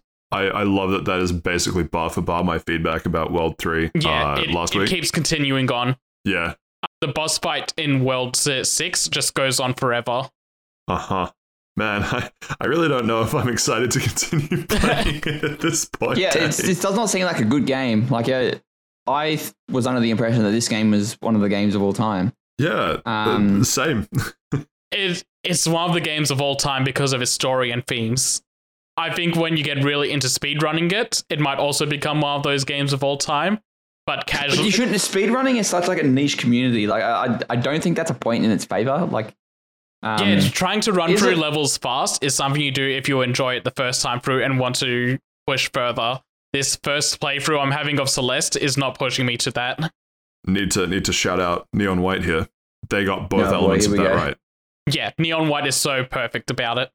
What do you mean? Oh boy, here we go. That was literally all the call out was. It's that speedrunning is a niche community. True. And it is hard to speedrun a game when you first play through it. True. Neon White did both, where they taught you basic parts of the speedrunning such that it felt like you were doing the speedrunning, but to actually speedrun the levels was a level of skill way above where the game like left you out at. Yeah, whereas Celeste like doesn't hold your hand. It's just like, oh, you want to rebind like super advanced controls for speedrunning strats? No. All right, good luck, Chuckle Fuck. You're on your own. Yeah, Neon White and like Let's Go other platformers, all their levels are short. Yes. Celeste, oh my god, yes. Celeste is just big maps that are interconnected between screens, like a Mega Man level, but bloated out to, on a lot of these runs, like 30 to 60 minute long chunks. So it's not like you can take a small chunk and get really good at running that level and then move on to the next one. This is like, you're going to have to get good at doing the entire chapter. Yeah, I don't have anything more to add. I will continue to play it. It sounds... The dip in the middle thing reminds me of how I described Life is Strange 2. So, because of how much better the ending was than the middle, I am hopeful. Yeah, no, I'm really hoping that something picks up in these last couple of chapters. And Chapter 9 was post-release as well. So, it's... For the base game, it's like these last 2 chapters are really going to be important. Yeah. But cool. Yeah, nothing more from me on this. Anything more from you? No, I'm also tapped out on this. Sweet. So we will have to see if episode 70 gives us any more insight into whether Celeste is the game that everyone hypes it up as. Can't wait for Josh to listen back through this episode. And with that, we come to the end of Round the Lounge this week. Thank you very much to Seth and Steve, as always. We get to move on to round 2. No worries. Thank you for having us. We do this every week. Catch us next time. Goodbye. No. Happy birthday, 69. Now we get to move on to part 2 for this week, which is, of course, the news. And starting off with the absolute just fucking gangbusters of a news piece. The New Frontiers update, Dota 2. It's changed so much shit. Oh my god. I don't know what you're talking about. They talked about how there was a big patch coming, and boy, that this is it. This is wow. Not sure if it's gonna entice me to come back. I finally got my chip for being Dota sober for over a year. I don't know if I want to fall back off the wagon for that one, but I'm at least more likely to look at the next tournament that's played because boy, I want to see how some of these changes go. But hold on, let me see when the last time I played Dota was. I played it. No, I played one episode, one game of Dota, and I played Dragon Knight. So I don't care about this. I played a lot of Drow Ranger when I played it. I really liked Drow Ranger. Something about her playstyle just clicked with me. Something about her character model. You mean? No. I actually liked her playstyle. Like I like faster based characters. I played it last time in 2013. Wow. Anyway, but I don't care about this. Let's go. Gameplay update 7.33 is out. It's got way too many things to talk through at the moment. The only change I want to highlight, one of my favorite heroes, Ogre Magi, used to be a hero, an end hero with massive strength scaling, is now dumb as a brick, has zero. It starts with 0 base and 0 in scaling. Is now a strength hero. Strength also goes into his mana pool and regeneration, and I am so happy. I cannot wait to see how people play my favorite derpy twin-headed boy. Cool. Anyway, next up we have some Ubisoft news. Potentially good Ubisoft news. Yeah, I was trying to think of a nice segue. Couldn't think of one, but yeah, talk us through it, Seth. So a few weeks back we mentioned that Ubisoft Plus might have been coming as part of like an added tier for Game Pass. That's not happening, but it is coming to Microsoft consoles now, so you can get over 100 games listed from Ubisoft's catalog on your Xbox, just for a very... Oh, that's a bit of a hefty fee. That's $18 a month. You're acting surprised. Yeah, $18 a month. You're acting surprised like you're not just reading this article for the first time, but of course we've read through this before, right? Right, Seth? I always get put off by that price. Yeah, good save. Every time I think about it, I'm like, no, it's surely it's below 15. I think the bit that amazes me is that not only is it 18 US a month, but it's not even really that you're paying for 100 games. You're paying for about 10, but then just a bunch of different reskins. Yeah, or a bunch of different sequels. Like it's like what? 6 sequels. There's like 6 game series in this game. And probably there's also look, we give a lot of shit to Ubisoft here at Fast Travel Lounge, and I want deservedly, yeah, 100%. We will they deserve every training they get. And I do want to stress this enough. This is not me wanting people to buy Ubisoft Plus. I do not want that in the slightest. But Ubisoft, in I think it was like 2012, published a game called Child of Light. It is fantastic. I highly recommend people check that game out. It's turn-based, Seth, so there you are. I think it's actually got more of an ATB, I think it's got like one of those time battle gauges that sort of charge up. Very good, cool game, and this is included within it. Once again, I stress, do not get Ubisoft Plus. But get Child of Light. Where it's on it, you get Child of Light. Yeah. Just looking through the Ubisoft Plus list as well, like literally half the list is Assassin's Creed. They have the audacity. They have the audacity on the trailer to advertise Skull and Bones as part of Ubisoft Plus. I completely forgot about that game. That takes such big balls. It does. Hang on. Whoa, hang on. So I looked onto the Xbox website to see if I can get the Australian cost, which doesn't really seem to be showing me because it's probably a bit too much. And hang on, let them cook. You can get 10% off virtual currency if you've got Ubisoft Plus. Steven, quick question. Your magic number for a game being on sale is 70% off, right? Minimum. Child of Light on Steam is best. Child of Light on Steam right now is 70% off for $6.88 Australian. But also the Buy the Child of Night bundle is 76% off and is $5.50 Australian. I don't know what the Child of Night bundle is, but sure. Technically, I got that game for free because it was a Games with Gold in like 2014. Xbox Gamer Chads, we're winning. Fascinating. But yeah, I do recommend it. If you want to pick it up, Seth, rate it. Be great. Child of Light's one of those games that I always wanted to play but never actually bought. No, it's good. Rate it. But yeah, Ubisoft 8 Plus out on of 10. Xbox. I don't think we should be talking about it anymore.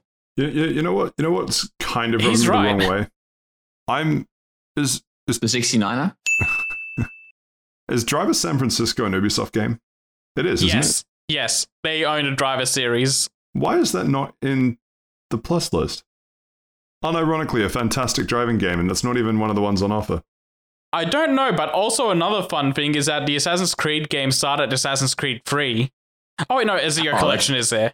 Yeah, I was going to say that. But Ezio Collection, I apparently- hear, is like a really bad port. Apparently they're doing a... Okay, They are doing a let me remake just of deal with this one number real one, quick. aren't they? Name a good port in the last year. Shit, there was one and I can't remember it right now. One. That's my Fucking point. hell, man. That's my point. It's a bad port. Seth, they're all bad ports. I think the Returnal PC port was pretty good.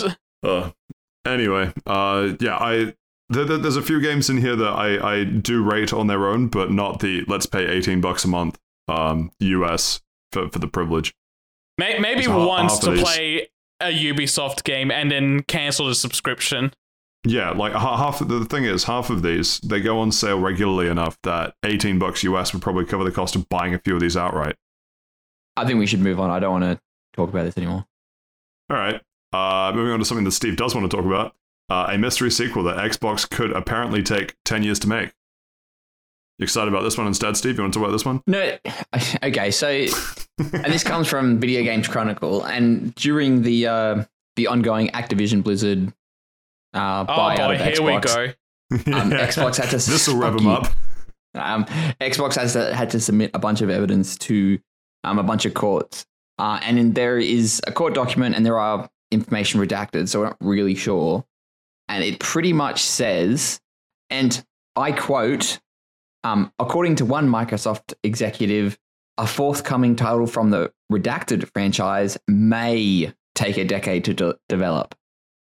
And it's interesting to note they don't note what develop is. Is that from game is conceived to final DLC is out? It's and May is there. So like it does look like they are sort of like, oh, it You know could what? take With 10 years, I with guess. that May being there, it could potentially take longer. Yeah, it could take shorter. It could be both. How long's a piece of string type of thing? But I don't really know why this is news. Like, More news for the thing that I guess it's like, even though it's redacted, it's like a hint that Microsoft is planning a sequel to something that they own. And there's only like a handful of things that they own. For now, it'll expand There's it, Fable. There's Fable. There's which we know Forza about already, Hori- so they shouldn't have Forza to redact Horizon. that. well, they could have. They are redacting things. I've heard that people enjoy Fable have really bad object permanence, so maybe the redacting it is a good idea. There is no Fable sequel. There, I said it. Also, It's on just this, hiding, bro. on this document, they also Microsoft claims that it's crucial that they have AAA content on their console, and that's why they want to acquire companies to ensure that those AAA games continue to release on their console. Yeah, maybe. I mean, not they wrong, said but it. also, yeah. I don't know how that's a maybe. They said it. Anyway, good old Xbox being Xbox. Eating big, huh, Steve? Eating big. Next Num num num. we have Sega looking to acquire. Shit, I know that it's Rovio, but I was trying to think of what's the that is the iPhone game that they Rolando? Is that it? Rolando and Rolando 2? I'd have no idea. This I've is never all on even heard of you. that game before. Yeah, this is you, big fella. all right. The hole's been dug. Someone help dig me out. So someone toss me down a ladder. No, dig your way up. Next up, it's some acquisition-y type stuff. Yeah, there's a lot of acquisitions happening this week. No, it wouldn't have been Rolando. I don't remember who that was, but it wouldn't have been. No, fucking Angry Birds. Was the other, the one everyone's more likely to have heard of. Anyway, acquisition-y things gonna acquisition. I don't really have a comment on this one. You want to I hear don't something either. fun? Sure. No. The first official piece of All right, wait, no. Steve doesn't want to hear it. Only tell me. Okay, so Patrick, you listening? Yeah. I'm listening. So the La la la la la. I'm not listening. La la la la la. The la. first official piece of Angry Birds media to come out under the Sega acquisition is a TikTok of the red Angry Birds doing a smash or pass of other video game characters. Holy shit. Man, just when you Okay. man. Seth, I gotta level with you real quick. I do not know how to respond to that info. I have nothing to say to that. The red I Angry need some Bird time has... to process this. It's gonna take me a hot minute, I think. Really? It has pretty good taste because it said smash to both Ezio Auditore and Faja from Fire Emblem. Oh my god. Jesus. You know what? It's let's pass on. I don't think we need to talk about this. I'm very interested to see what this means for the Sonic Extended Universe. Oh, there's already been Angry Birds and Sonic crossovers in the past. I think we might have actually talked about this last week. Sonic's Cinematic Universe. Very interesting. Now I can finally throw Jim Carrey at pigs inside building structures. Another Sonic has hit the tower. Okay. Moving on. That one was not nice, Steve. But you know what might be nice? Focus Entertainment acquiring Dovetail Games. I do not know who those people are either. They should focus on the acquisition, eh? I think they probably are, Steve. I don't think they're taking this decision lightly.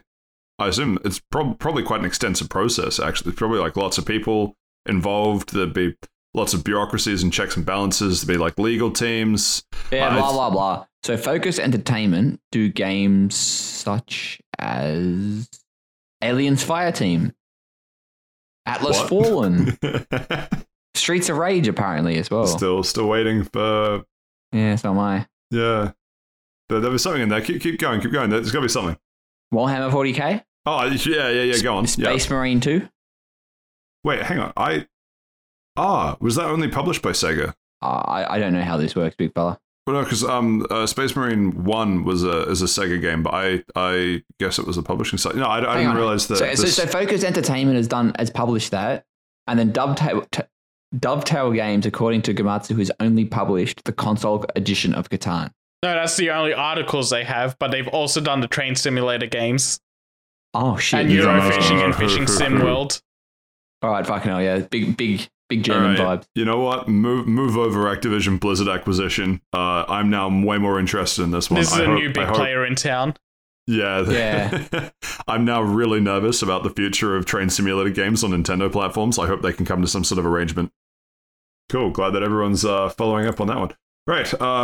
We also, in acquisition news, have Sony Interactive Entertainment buying out Firewalk Studios. Firewalk Studios, known for such bangers as Steve, help Firewalk. me out. As Mr. Firewalk himself. Isn't there a game called Firewalk? No, that's Firewatch. No, you're thinking of Overwatch. They haven't released a game yet. They literally opened up, started developing a AAA multiplayer game funded by Sony, and then Sony's like, you know what? We're just going to acquire you while you do this for us. That's. They haven't even released a game yet. It sounds like tax fraud. That actually sounds like tax fraud. What do you mean? It's a charity write-off. What are you talking about? Yeah, it's supporting small businesses and then buying them. Very strange. Firewalk is I don't care though. Firewalk is a studio that was owned by Probably Monsters, a other studio, and I don't know if it. Yeah, so Sony's just bought them from Probably Monsters.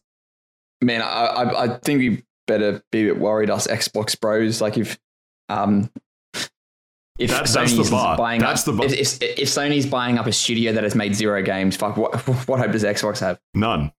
That's why you're trying to buy Activision Blizzard. No. Steve. No, Steve, that's the Steve, scale. buddy. You have a fantastic category of over 6 games in the Ubisoft collection with a small subscription of $18 a month. I don't know what you're talking about. I've got Game Pass, not Ubisoft Plus. They're not the same thing, big fella. Imagine you like Sony launches, like I know they have, so shut up, Seth. But if Sony launched like a Game Pass of like all these games and there's just nothing there and people are getting fleeced by it, man, that'd be funny. They did release a Game Pass. The Yeah, Nintendo shut up, approach. Seth. It's only retro consoles, and their retro consoles actually work. You know what's gonna be really funny? Just because of all the publicity and press and everything, like Sony welcoming the studio into the family, there'd be a lot of confused PlayStation players being like, should we be happy about, like, I guess we're happy about this, but like, who are you? Yeah. They've also said that they acquired them for their services on live service games, which it's like, oh no. Oh no, put that back in the oven, maybe. You've just rocked up to Thanksgiving. There's someone that you've never seen before there, and you're like, okay, no, that's cool. Welcome to the family, all that. And then you see them reach down behind their chair and slowly pull out a MAGA hat, and you're like, I don't know if I like where this is going. Man, I'm surprised you went there, because I was thinking they were going to pull out an NFT. They just start trying to sell me on one of those. It's a Trump NFT. We're both right. You know what? Fair. They're trying to sell me on season 2 of his trading cards. I'm so glad he came back to Twitter just for that. I don't think it was even Twitter. It was Instagram. Instagram, yeah. He's literally first post on Instagram. He literally could say anything what he wants, like, oh yeah, how good I came back. But no, he's like, nah, buy my NFTs, bro. Man, always be on that grind. Always be on that grind. Amazing. Oh, anyway, yeah, I don't think we should. Yeah, anyway, moving on. Moving on. Speaking of old fossils allowed on Instagram. That's actually such a good one. Take it away. No, you fucking earned this one, Steve. Well played. Thank you. So our good friends at Atari have brought up over 100, and in quotes, groundbreaking and award-winning games from the 80s and the 90s, and says that many will be re-released. These include such bangers as Bubsy and E.T. and Demolition Racer. I can't find the list of the games they've bought. They actually mentioned, or is it? They mentioned in this article, but I haven't seen a list of all 100. Just a handful of the titles that they've acquired. Oh, so like the back catalogs are from 3 publishers: Accolade, Infogrames. What the fuck is a dumb fucking name? It's games with an R. And Microprose. I like it when Steven takes over an article. Grams. It's like games with an R. But it's fun. It's like, it must be Info Games. There's an R there. Hang on, Infogrames? Grams? It's not great. Anyway, it doesn't matter. Yeah, I don't recognize any of these games. They also want to sell merch for all these IPs. Not just re-release the games, but make like Bubsy the Bobcat t-shirts. NFTs. Put them back. That's not Put merch. them back in the grave. NFTs merchandise. Hold on. Let them remake. Let them recook. But yeah, I don't really care about this. Atari is not something I'm connected with at all. And these games I don't recognize. It does seem like they're trying to get the nostalgia bucks instead of doing something new and making new bucks. But whatever, power to them, I guess. Atari will always be based because they were the original publishers over here for the Budokai Tenkaichi games. Oh, yeah. And how are those games looking, big fella? Still good. They're making a 4th one. Yeah, that's very true. After how many years? Enough. And speaking of old games, do I get that segue as well, Pat? That was a little weaker, but sure. It was a little weaker. Actually, I just want to... It's a bit paper thin, you might say. Warmer. Getting warmer. Let him cook. No, I actually wanted to I don't know if we're touching on this later on, but I just wanted to hit just because there's good context for this next one. What's his name? Gary Bowser? Yeah. Gary Bowser is now a legally enslaved to Nintendo for the rest of his life. Oh, yeah. Oh, yeah, no, that's Bucks. I forgot to put this on the docket. This is a pretty recent news article as well. So yeah, we can talk about this real quick. That's what I'm saying. I think it's worth talking about this now because it makes more sense what we were going to talk about.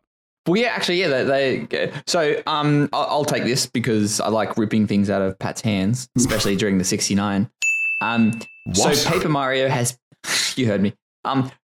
Paper Mario has the very popular game for the Nintendo 64 has been completely decompiled. Oh, so we're not going to talk about Gary Bowser. Okay, no, that's fine. We're talking about this first, and then Gary Bowser, because this is sort of might be related. So essentially what this means, and I don't really know what this means. I'm just reading this on this PC Gamer article. Oh my god, okay. Wait. Steve, sidebar real quick. You want me to take this one, big man? Like, it's okay. Yeah, like between us, I won't say. I'll even do your voice. No one will notice. Look. I reckon all you just need to say is what decompilation means. Cool. For like N64 games, because I have no fucking clue. Sweet. Okay. Ready? 1, 2, 3, break. What? Wait. Team on 3. 1, 2, 3. Go team. I feel like that was just me. What's going on? Anyway. No, I was mimicking your voice, so you said it at the same time. Oh, true. Okay, cool. So as I was saying, so decompilation. Basically, the way a lot of games are made is that people go and write a bunch of code, and then that code gets stuck into files, and it's really hard to turn those files back into code. The idea being that you can't, go and hack code that a publisher goes and releases, and then you'd be able to rebuild the game yourself. But particularly with old games where the files are small, it takes teams of exceptionally dedicated people, crazy amounts of time, but they will use a combination of tools. There's a whole bunch of different tools. We're not going to get into all the different methods they use. But basically, the idea is to turn the game that we all know and love back into the code that made the game.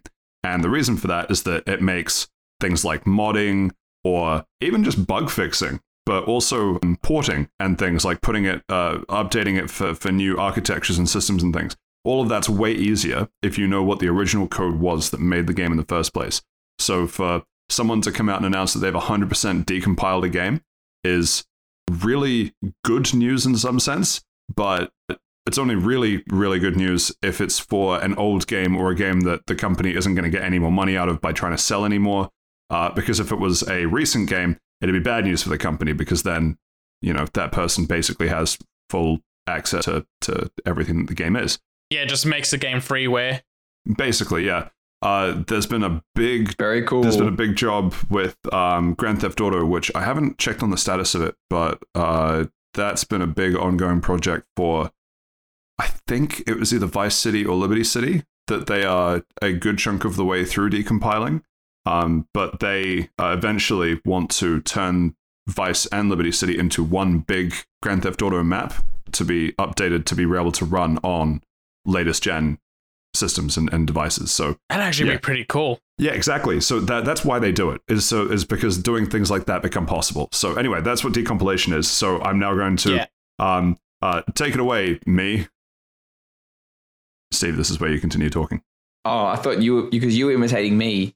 So, oh man, I'm literally having a stroke over this. Thanks for that explanation. I still don't really think I get it, but whatever, it doesn't matter. What do you guys think? They put it down into its bare essentials to be able to make it work on current computers. Okay, very cool. But what's that different from? It doesn't matter. Let's not get into this. No. I actually want to hear what that question is.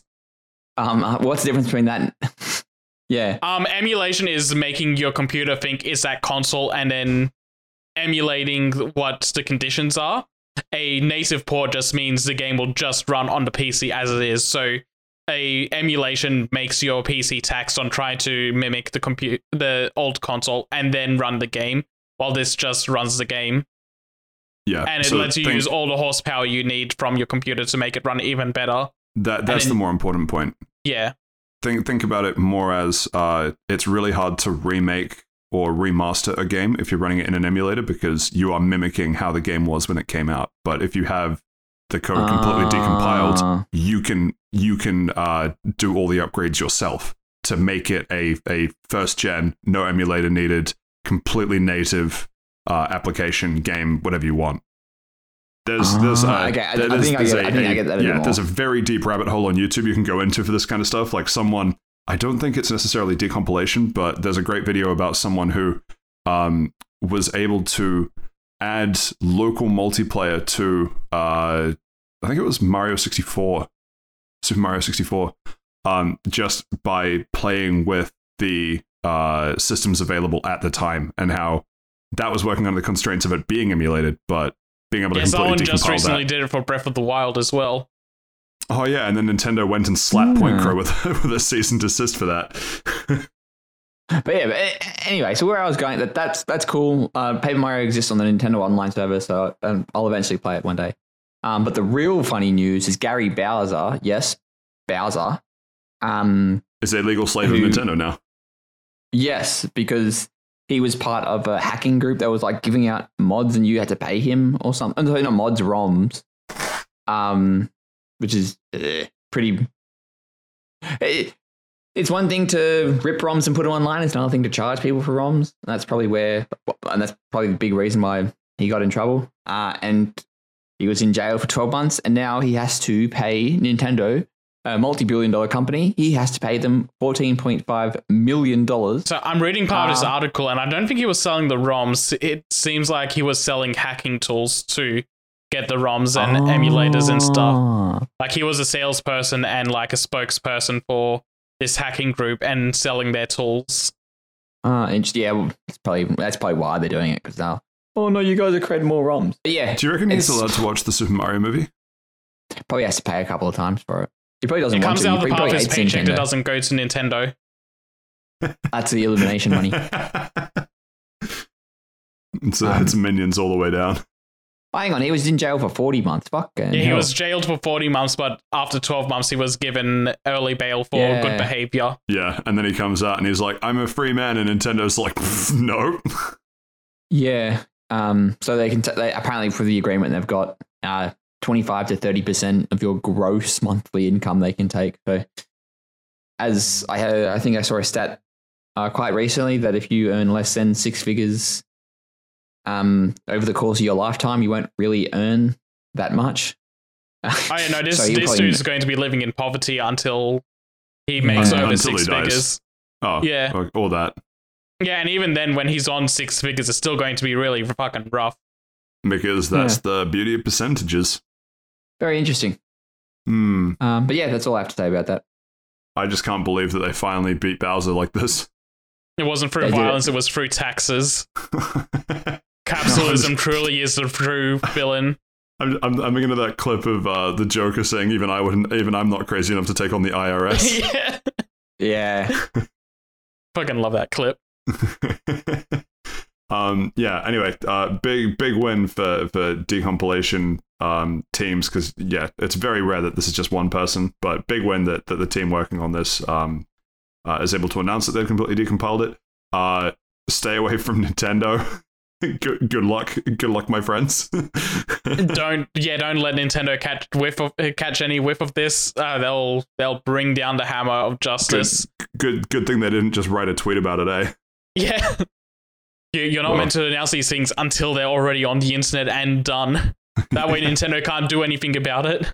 Yeah, and to quickly hit the other part of the Nintendo news, when Seth brought up the multiplayer in Breath of the Wild, that has had some controversy recently, because Eric Pointcrow, as he's known online, has been slapped with 2 copyright strikes on his YouTube channel for uploading a bunch of Breath of the Wild content because it was modded, and modding games is, I'm not even sure if it's technically against, I'm not even sure if it's technically illegal, but Nintendo really doesn't like it, and obviously they've got Tears of the Kingdom coming up. I think it's against the terms of service. So no, but there's 2 different pieces of it. There's the terms of service, and then there's the creative licensing, and they work together to tell what people can or can't do. And I'm sure there's something in there that says you shouldn't do modding. But I think they're also not legally binding. Like, EULAs technically aren't legally binding. What do you mean? I read every page of that before I click accept. Do you guys not? I mean, yes, I think so. But I read it to know that it's not legally binding me to anything.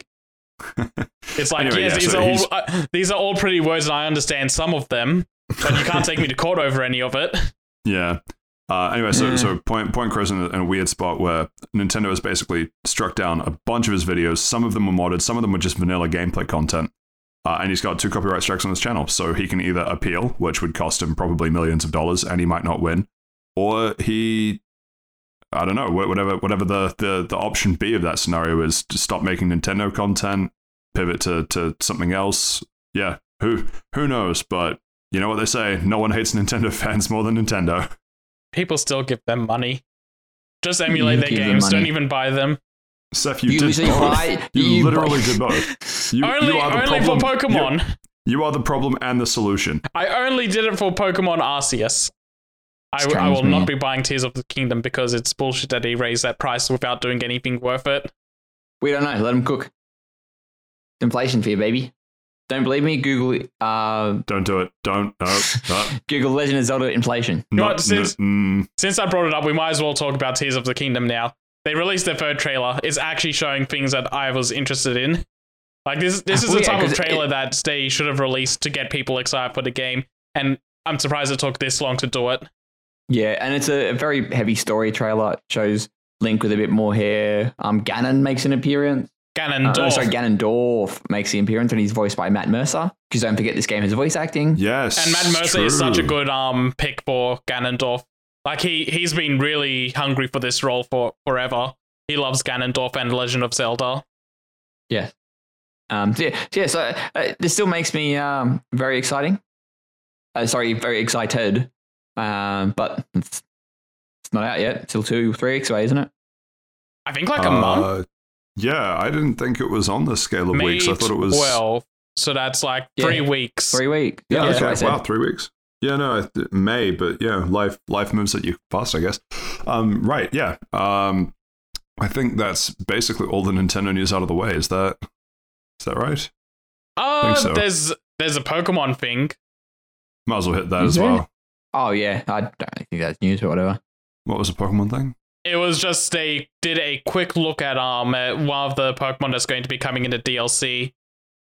They call this one an unknown Pokemon, but it's reminiscent of the Pokemon called Terrapagos, which I guess is going to be something that's in the DLC itself. So this is probably like the first stage evolution or a other version of it, like with the whole Yeah, but I think it's weird that we see Pokemon like the evolution is always something bigger and stronger, but no one ever talks about the evolution that gets smaller and weaker.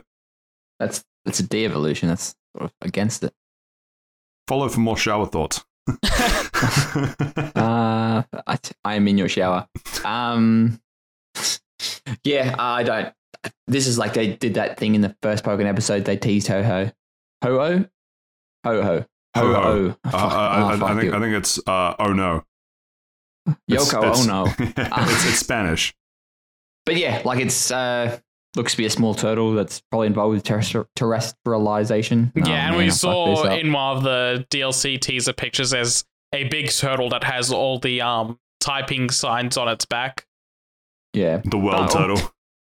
Yeah. Ang was right.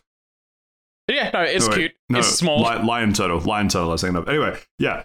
Cute turtle pic has been released by Nintendo. I guess Game Freak, but everyone has gone wild for it because it's a small cute turtle. Stay and all of Nintendo's crimes were forgiven. Yeah. and then they publicly executed Gary Bowser in the street. But it was a cute turtle Pokemon. It was. Plus, we know that they would never do that because then they would lose money. Next up in non-Nintendo news. Media Molecule, known for such games as Little Big Planet and others. The co-founder and studio director is departing. Yeah, no, that's sad to see that one of the founders of the company is leaving. Yeah, new project in the works, which I assume he will no longer be a part of. But yeah, Mark, we're going to miss you. Wish you the very best in your next adventure. Thank you for everything. We promise to always stay a bit weird from Siobhan. So. Yeah, sad news as always, but chances are people that depart the studio will go and create their own studio again and probably get instantly bought up by Sony, and the cycle of AAA game content continues. That it do indeed. Also on Media Molecule news, Dreams is ending its live support service on September 1st as Media Molecule shifts its focus to that exciting new projects. This is a little sad because Dreams had a lot of potential, but I never think it was realized. Yeah. It's one of those things where its creative tools were so robust and people did make really cool things with it, but it just never reached the peak of what it could be. And I think even trying to advertise what it was really made it seem confused as well to the market. It just strikes me as similar to the metaverse, with like you have all these tools and things, but like what is the collective output of having all these tools? And there hasn't been anything that I've seen in Dreams or metaverse or fucking any of these really that has really been a big driver of activity and people wanting to use these products. Like, if anything, I think some of the stuff people did in Little Big Planet 2 with, like, it was kind of like the building redstone computers in Minecraft type shit. Doing a similar version of that back in Little Big Planet 2 was crazy to me. Like, that was almost more interesting than some of the stuff I've seen from Dreams. So yeah, I don't know. It feels like it just missed the mark. Do you think this could have taken off more if it was kind of like RPG Maker, where you can take your creations and sell them as your own game on the market somewhere else, like how Undertale and Ib, I think, is a game, and other RPG Maker titles have done in the past?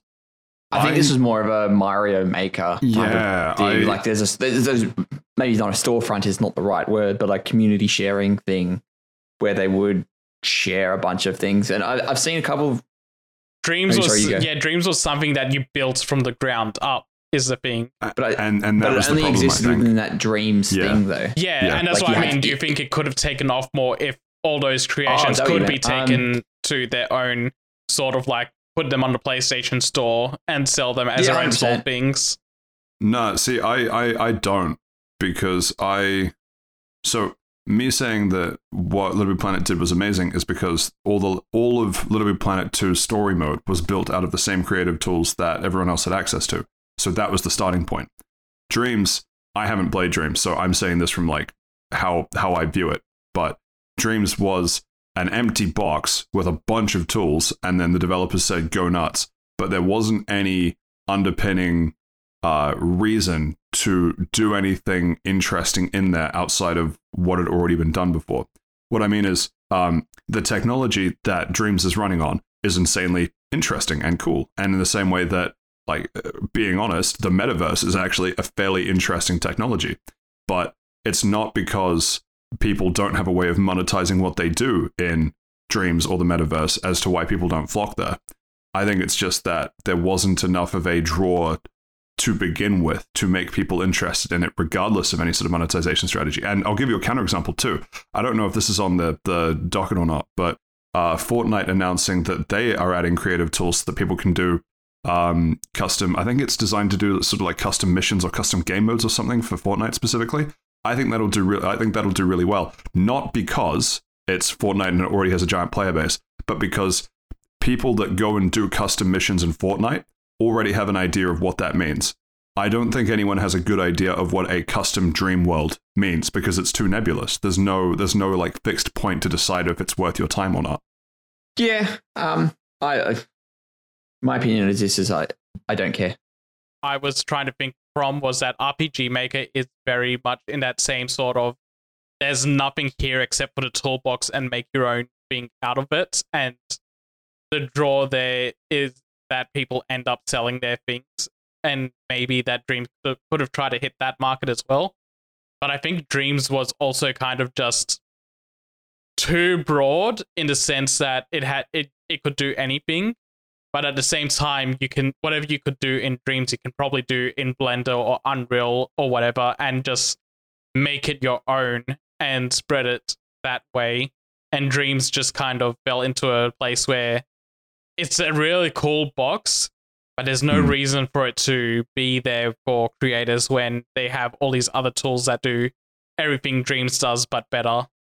What I hope is that something like Dreams gets like kids or people that don't know how to use a computer super well, which I guess is probably not kids anymore. But the point is, like the beauty of Dreams is its simplicity. It's entirely kind of game-based game development. And if that gets people interested in it, awesome. That I think is the best outcome for it. But I guess I'm not surprised that we have this sort of creative box. And then you're right. When you get to a certain point, you realize, actually, if I want to do something more advanced, I need to move to Unity or Unreal or Blender or some other tool better designed for what it is that I want to do, because Dreams is the do a little bit of everything well, not the do something really well type tool. And then with your Fortnite example, that works well for Fortnite because just working in the constraints of what's in Fortnite, you already know, like you said, what makes Fortnite stuff work really well. And you're just doing it for that game. You're not trying to expand it outside of that. So Fortnite cinematic universe. yeah, so it works really well for that. Little Big Planet was like, it's primarily a platformer, but you can kind of expand it into these other things if you're dedicated enough to make like top-down shooters or racing games or whatever, and they all work well within the constraints of what's available in Little Big Planet to make like Little Big Planet versions of those.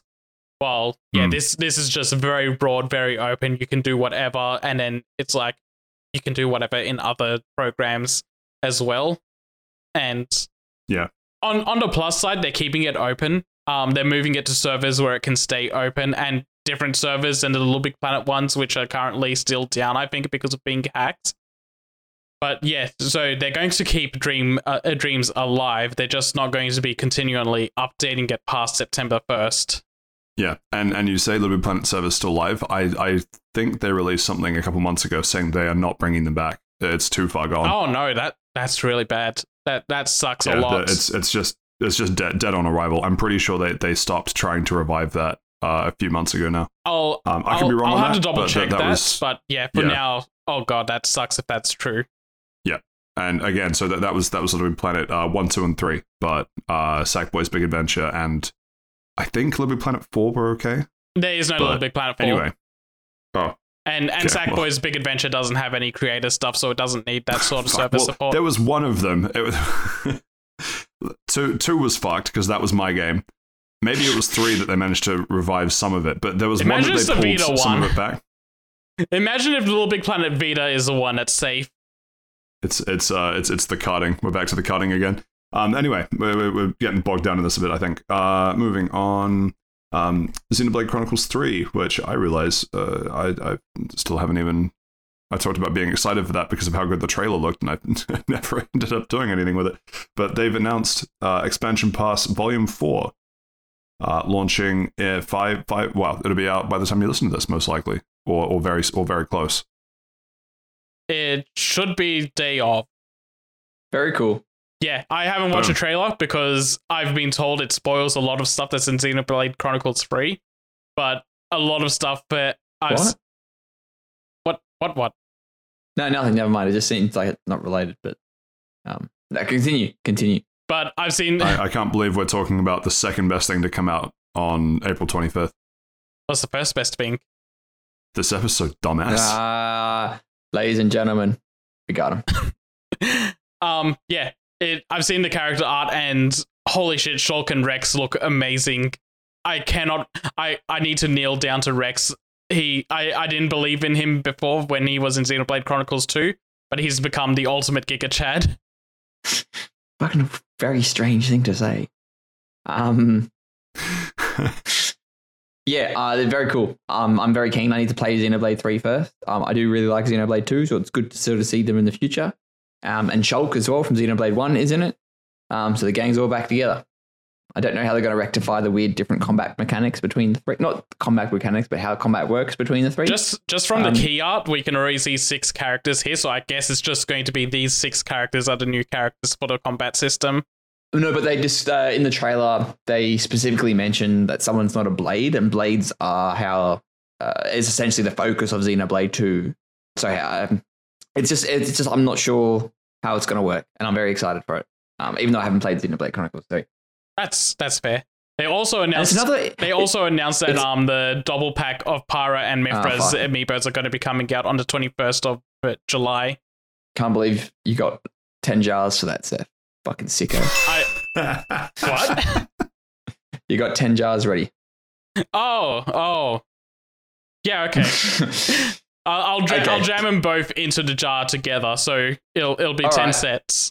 I'm just going to mention as well that this is like Nintendo did sort of announce there was DLC coming, and then they sort of just like, oh yeah, the DLC's here in a week. Yeah, they just kind of shadow dropped. Common Nintendo.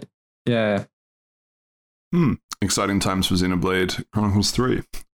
Next up, we have Rocksteady doing a reverse shadow drop for Suicide Squad. A light drop, if you would. A mic drop.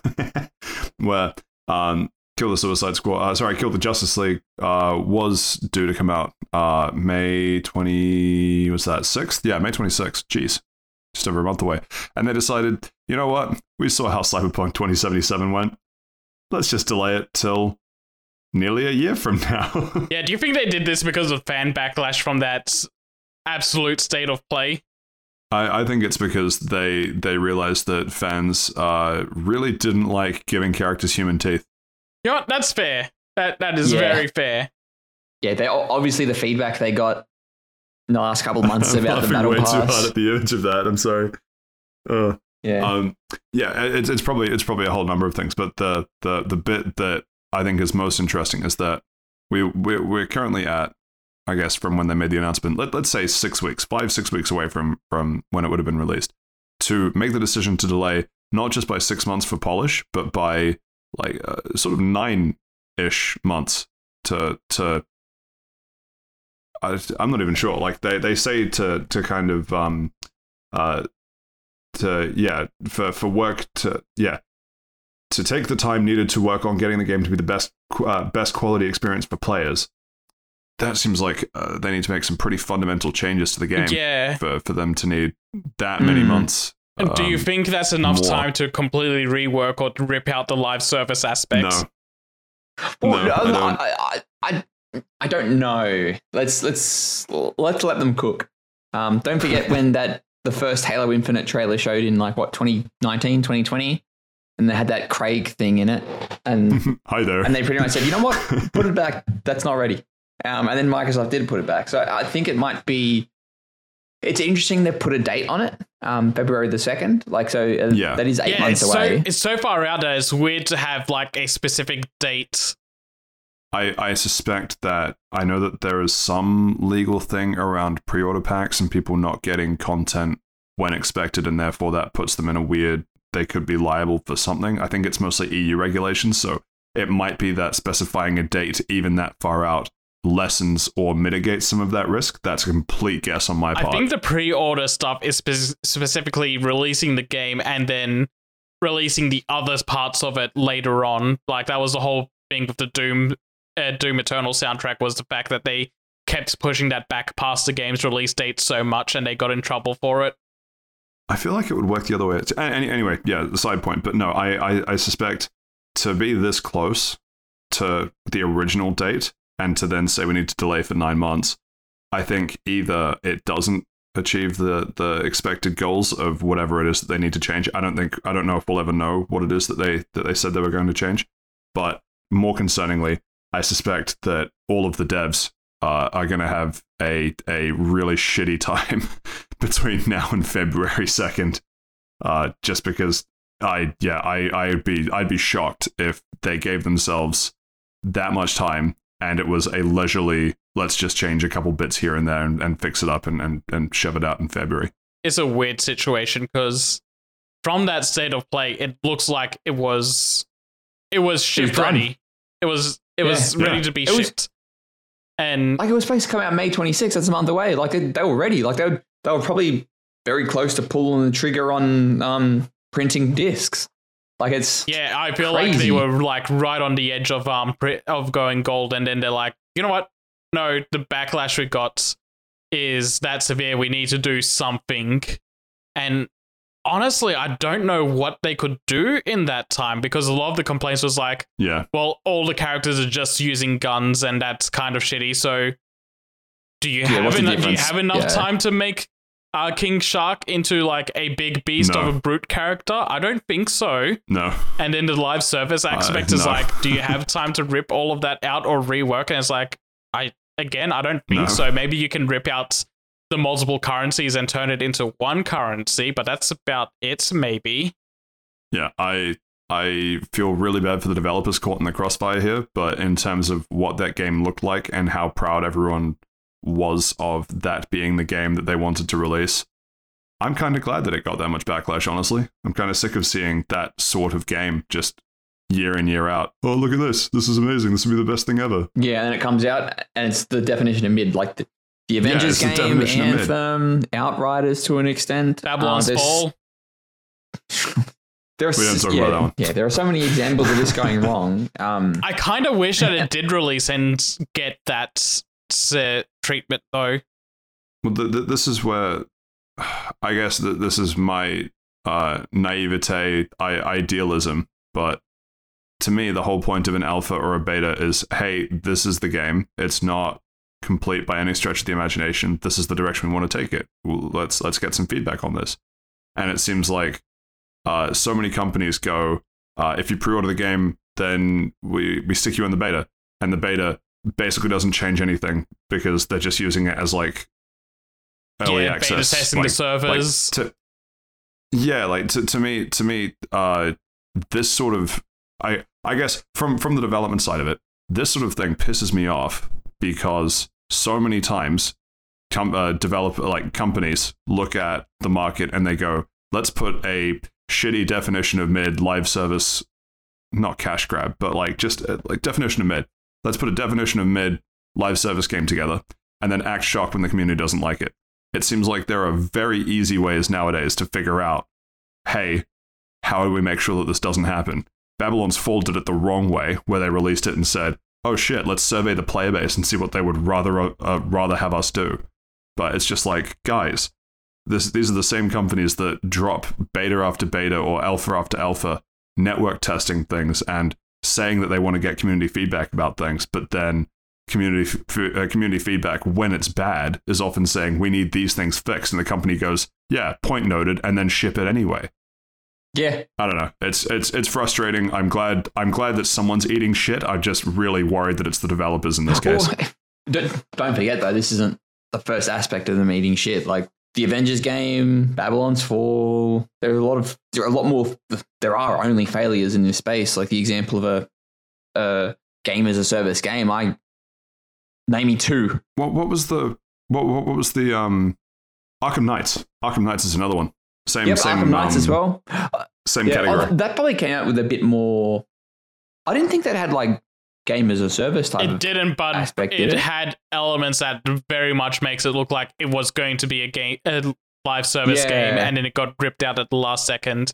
But all the elements are still in the game.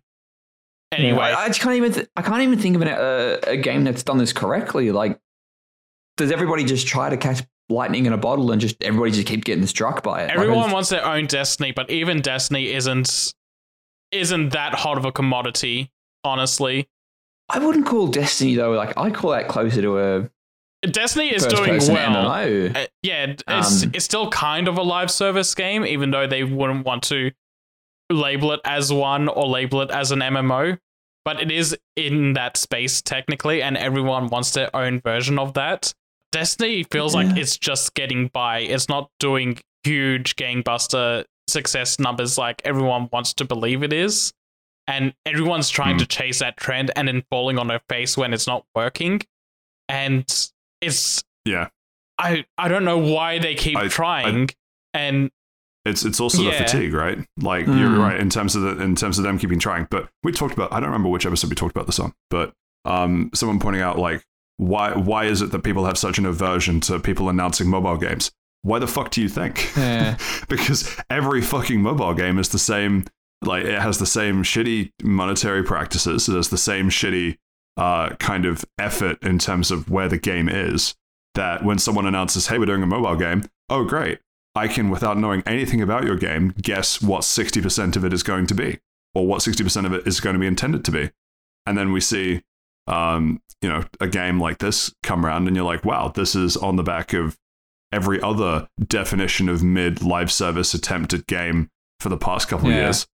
No wonder there's an aversion to it. And then the community goes, hey, we don't want this. We want to change. Like, no one in the community wants games to fail because failing games just fucks with the community. But the problem is the community goes, hey, we want we want these things changed. And everyone thinks they know what's best. And then we get into this weird state of them saying, no, we just need a little more time to polish it. It's dead. It's dead. It's like, unless you fucking No Man's Sky it and somehow manage to pull it back from the absolute brink later on. And even then, No Man's Sky took multiple years to get into the state where it was finally at the level where people enjoyed it. It's all of that, but it's like think, because I'm looking at this and I'm looking at how Anthem went, where let's say they don't announce the delay, they release it May 26th, it comes out, everyone goes, this is probably has some parts of it that are going for it well, I'm sure, not all the game is definition of mid, but people play it. They go, I finished the game. That's the definition of mid. I'm moving on. And the developers look at that and they go, oh, let's just pull it down for a bit and rejig it because this was supposed to be the live service game that we would be running the next sort of 2 to 5 years of the studio on. They never recover. Anthem didn't come back. Artifact didn't come back. So many other games where they say we just need a little bit more time to tweak it. Don't come back. There are rare examples that do. Cyberpunk came back. Yeah. No Man's Sky came back, but they are not the norm. It's very hard. It's harder to salvage a multiplayer game like an Anthem than it is to salvage a single player game like Cyberpunk. Like when you're salvaging Cyberpunk or No Man's Sky, you're fixing bugs or putting in a lot more content. Yeah, you're fixing bugs. You're right. You're fixing things bugs. like Anthem is always that example where it's like, was it EA or BioWare? EA is a publisher. They were very close to rebooting that game, and then decided, fuck it. The rumor was that apparently they went into a board meeting. They had all the cards on the table, and you're like, you know what? This isn't worth it. Like, see you later. Let's pull the plug. And it's a shame. Like that. Yeah. I did play that Anthem game. I did pay $4 or something for it, or I got it for. No. When I got my, I paid $4 for it. No. It's even worse than that. Ringing endorsement from Steve. No, it's actually even worse than that because when I got my Xbox One X, it came with one game. And I can't remember. I think it was like Forza Horizon 5 or whichever one was at the time. 4, no, 3. I don't know. It doesn't matter. And I was always like, oh, do you want like a copy of Anthem? And I'm like, oh, how much is it? He's like, no, like we just have boxes of this and we can't sell them, so I'm just giving them away. And I'm like, yeah, sure, I'll take it. And I'm like, as I was walking out, I was like, how grim does it have to be for them to be giving out a game just because JB Hi-Fi had crates of them out the back? And I played it. It wasn't bad. The moving your mech suit character around was like sort of pretty fun, and there was no one online, so I could never join a group or anything. But you could tell there was a lot of half-baked ideas, and they sort of just, oh, this is a good idea, let's put it in. That's good enough. See you later. And it's worth noting too. I realize that this is no longer the news section. I almost want to just stick this in its own section. I think this is a really, really interesting discussion. But it's worth noting too.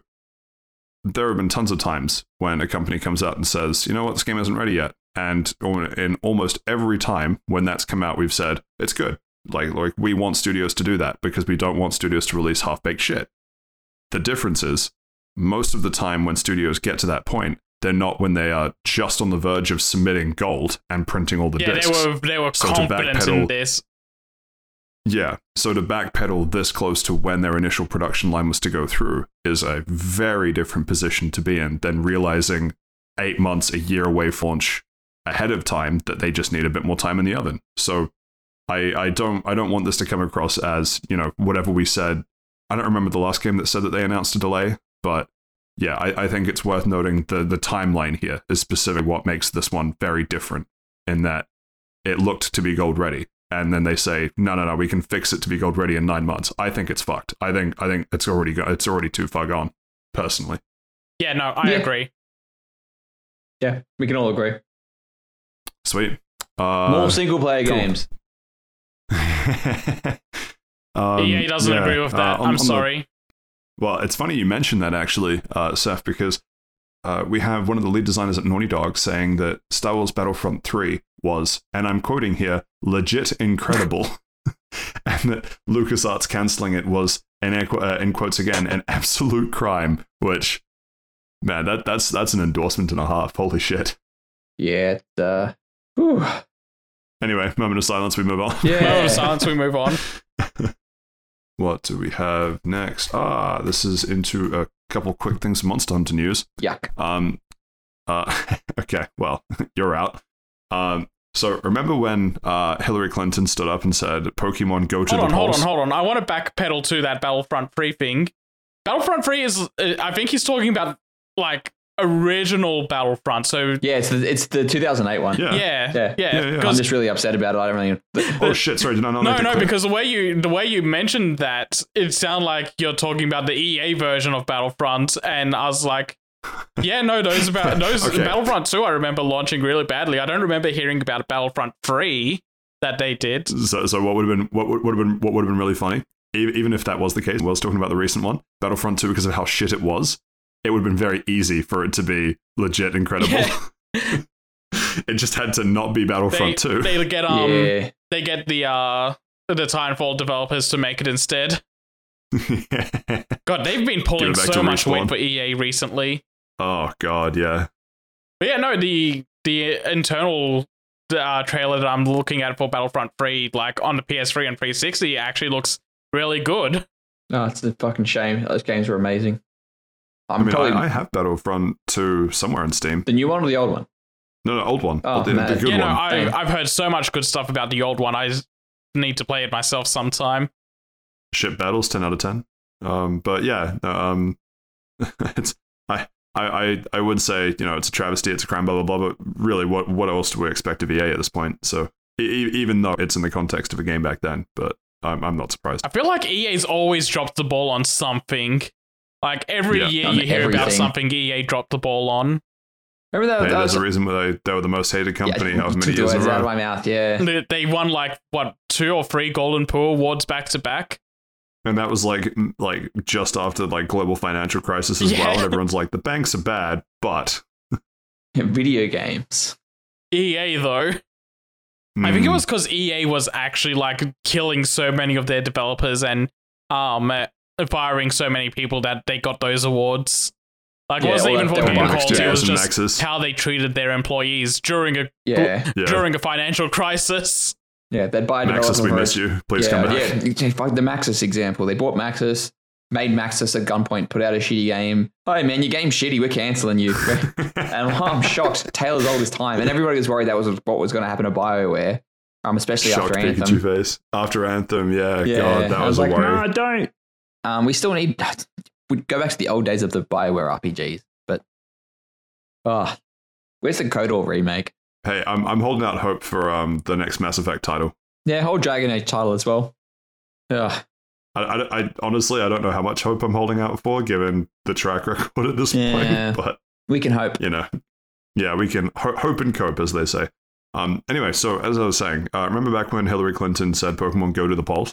Yes. Oh yeah, I remember. Yes, that. I do actually. Yeah. Cool. I wish you didn't remind me. Well, turns out there's been a patch for that, and for the next election, she or any other person trying to remain relevant of your choice can now say, Monster Hunter, now go vote. I get it.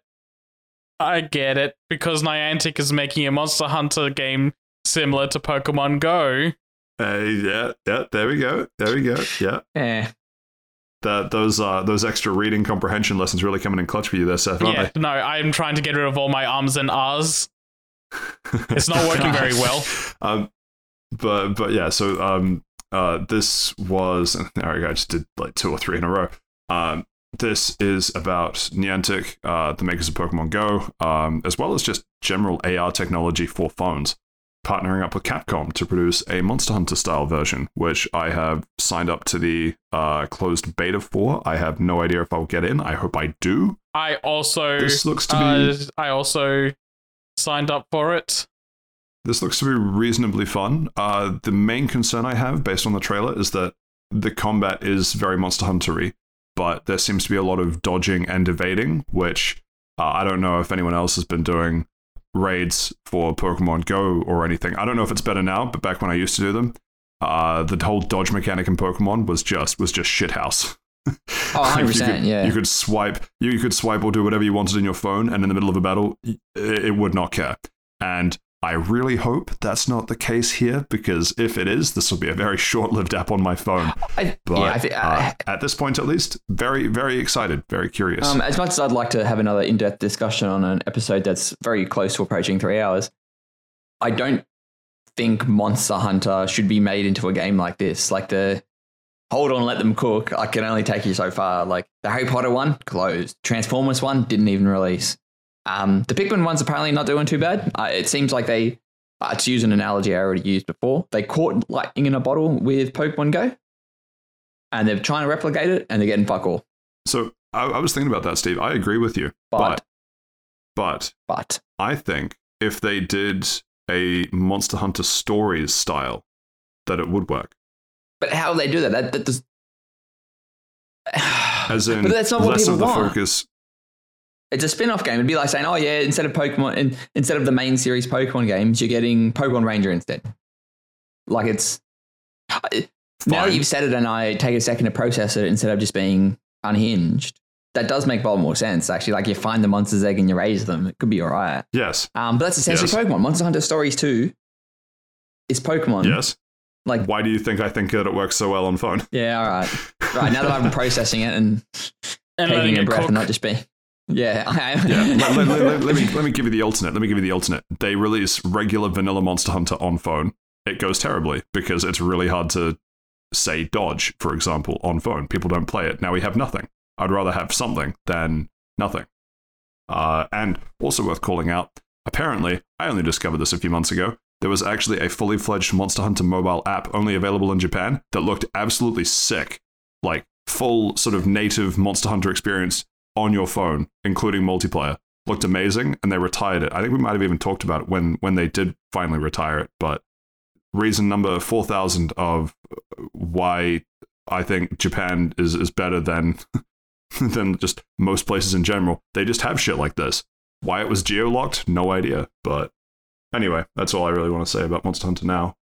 I'm keen to at least see it, but yeah, no, what Steven said is right. I think they've it's one of those things where it's not Niantic doing it. I feel it's like they were hired guns to do Pokemon Go, and everyone loved that, and it's made bank, and now all these developers are coming to Niantic and going, hey, can you do that for us? And they're like, we'll give it a go.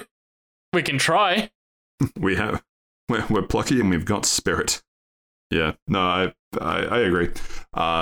And the chaser for the Monster Hunter news, Sunbreak Title Update 5 launched yesterday. I don't know what I'm still doing talking to you fucks, but the cliff notes. We have Amatsu rejoining. Amatsu is the Tempest Elder Dragon, which was an absolute pain in the ass in Monster Hunter Generations, so cannot wait to have a showdown with that thing again. Just looking at screenshots, it looks like it's going to be a pain in the ass. Oh, yeah. What has been terrifying is that the trailer that they have released for Title Update 5, oftentimes they spend a little bit of time talking about the monster that you're fighting. Almost the whole trailer is talking about fighting an Amatsu, so this is definitely a big bad Elder Dragon, not just a variant or a regular kind of mild annoyance monster that they're introducing as part of the title update. So yeah, I'm legitimately scared of trying to fight an Amatsu solo. We'll see how that goes. I assume it'll be scaled for multiplayer. I'll give it a go anyway. And then Risen Shigeru Magala, which I'm really looking forward to as a fight because I really, really enjoy Shigeru Magala fights. And then a bunch of other sort of quality of life bits. Quests now go up to 300, which is terrifying because, as I say every time we talk about this, I play it mostly solo, and my highest quest rank is 92 or 93, I think. And that's already getting up there in terms of effort to reward for how difficult level 92 fights are. Because, a reminder, at one stage the cap was 100. And now they've tripled it across these free title updates.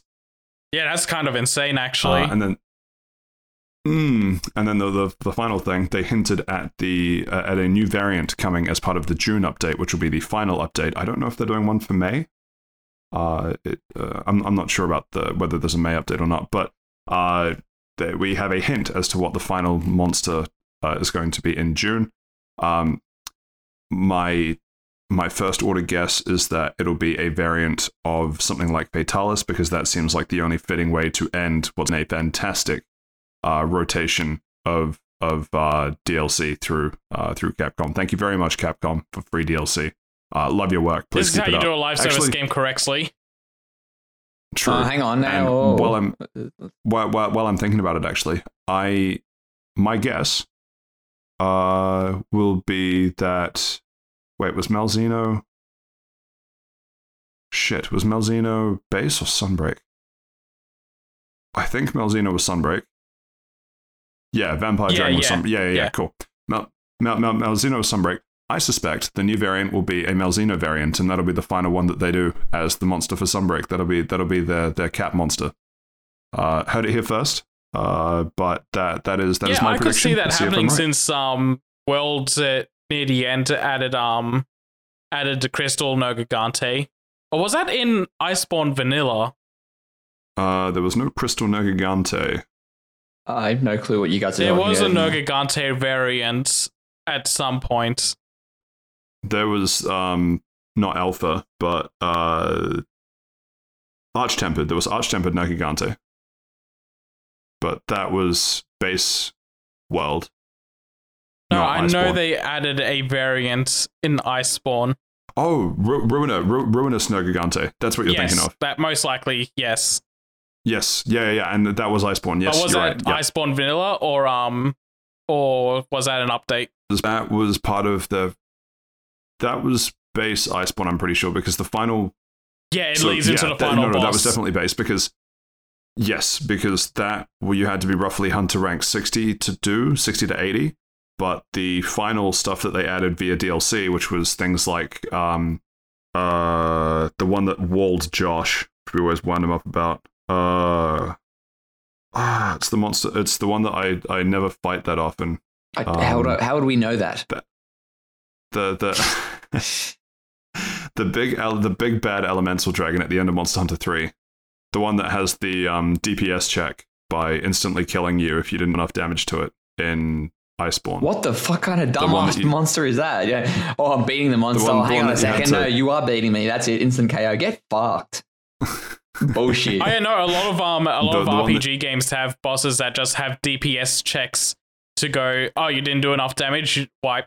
Very strange. Shoot. I need to find the name of this because it's really bugging me. It's good content. No, not Elatrion. I'm pretty sure it was Elatrion. I literally just saw its name on the Monster Hunter Iceborne website. Elatrion and Frostfang Barrier were in version 14.0. Elatrion is the one I was thinking of. Yeah, cool. So Elatrion was the DPS check, and then into Fatalis, which was the greatest way that they could have ended Iceborne because it was also the greatest armor set. It was a whole big picturesque fight. Capcom nailed how to finish the continual updating of Iceborne. They did it perfectly, like just straight perfectly with how they introduced Fatalis, and that was the end of Iceborne, and therefore the end of Monster Hunter World. I really hope Capcom does something similar with Sunbreak. I suspect it will be the variant of Malzeno, so it won't be the same fan service as Fatalis. As I say, you heard it here first. I'm good to move on. Anything final from you, Seth? No, that's all for me. I haven't played Rise in so long that I don't know if I'll actually ever come back to these free updates. I might just wait for the next Monster Hunter game because I feel like once I start this, I'll be burnt out by the time the next game's coming out.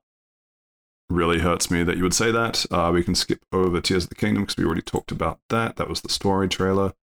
Final Fantasy 16 details. Seth, this has you written all over it. Yes. Hi. Hello. Final Fantasy 16 had that 20-minute state of play, and it was absolute state of play in the most positive sense because this game looks fantastic all throughout it. They showed more clips of what the world is like. They showed a couple of things that you can do as side quests and like your little hideout area.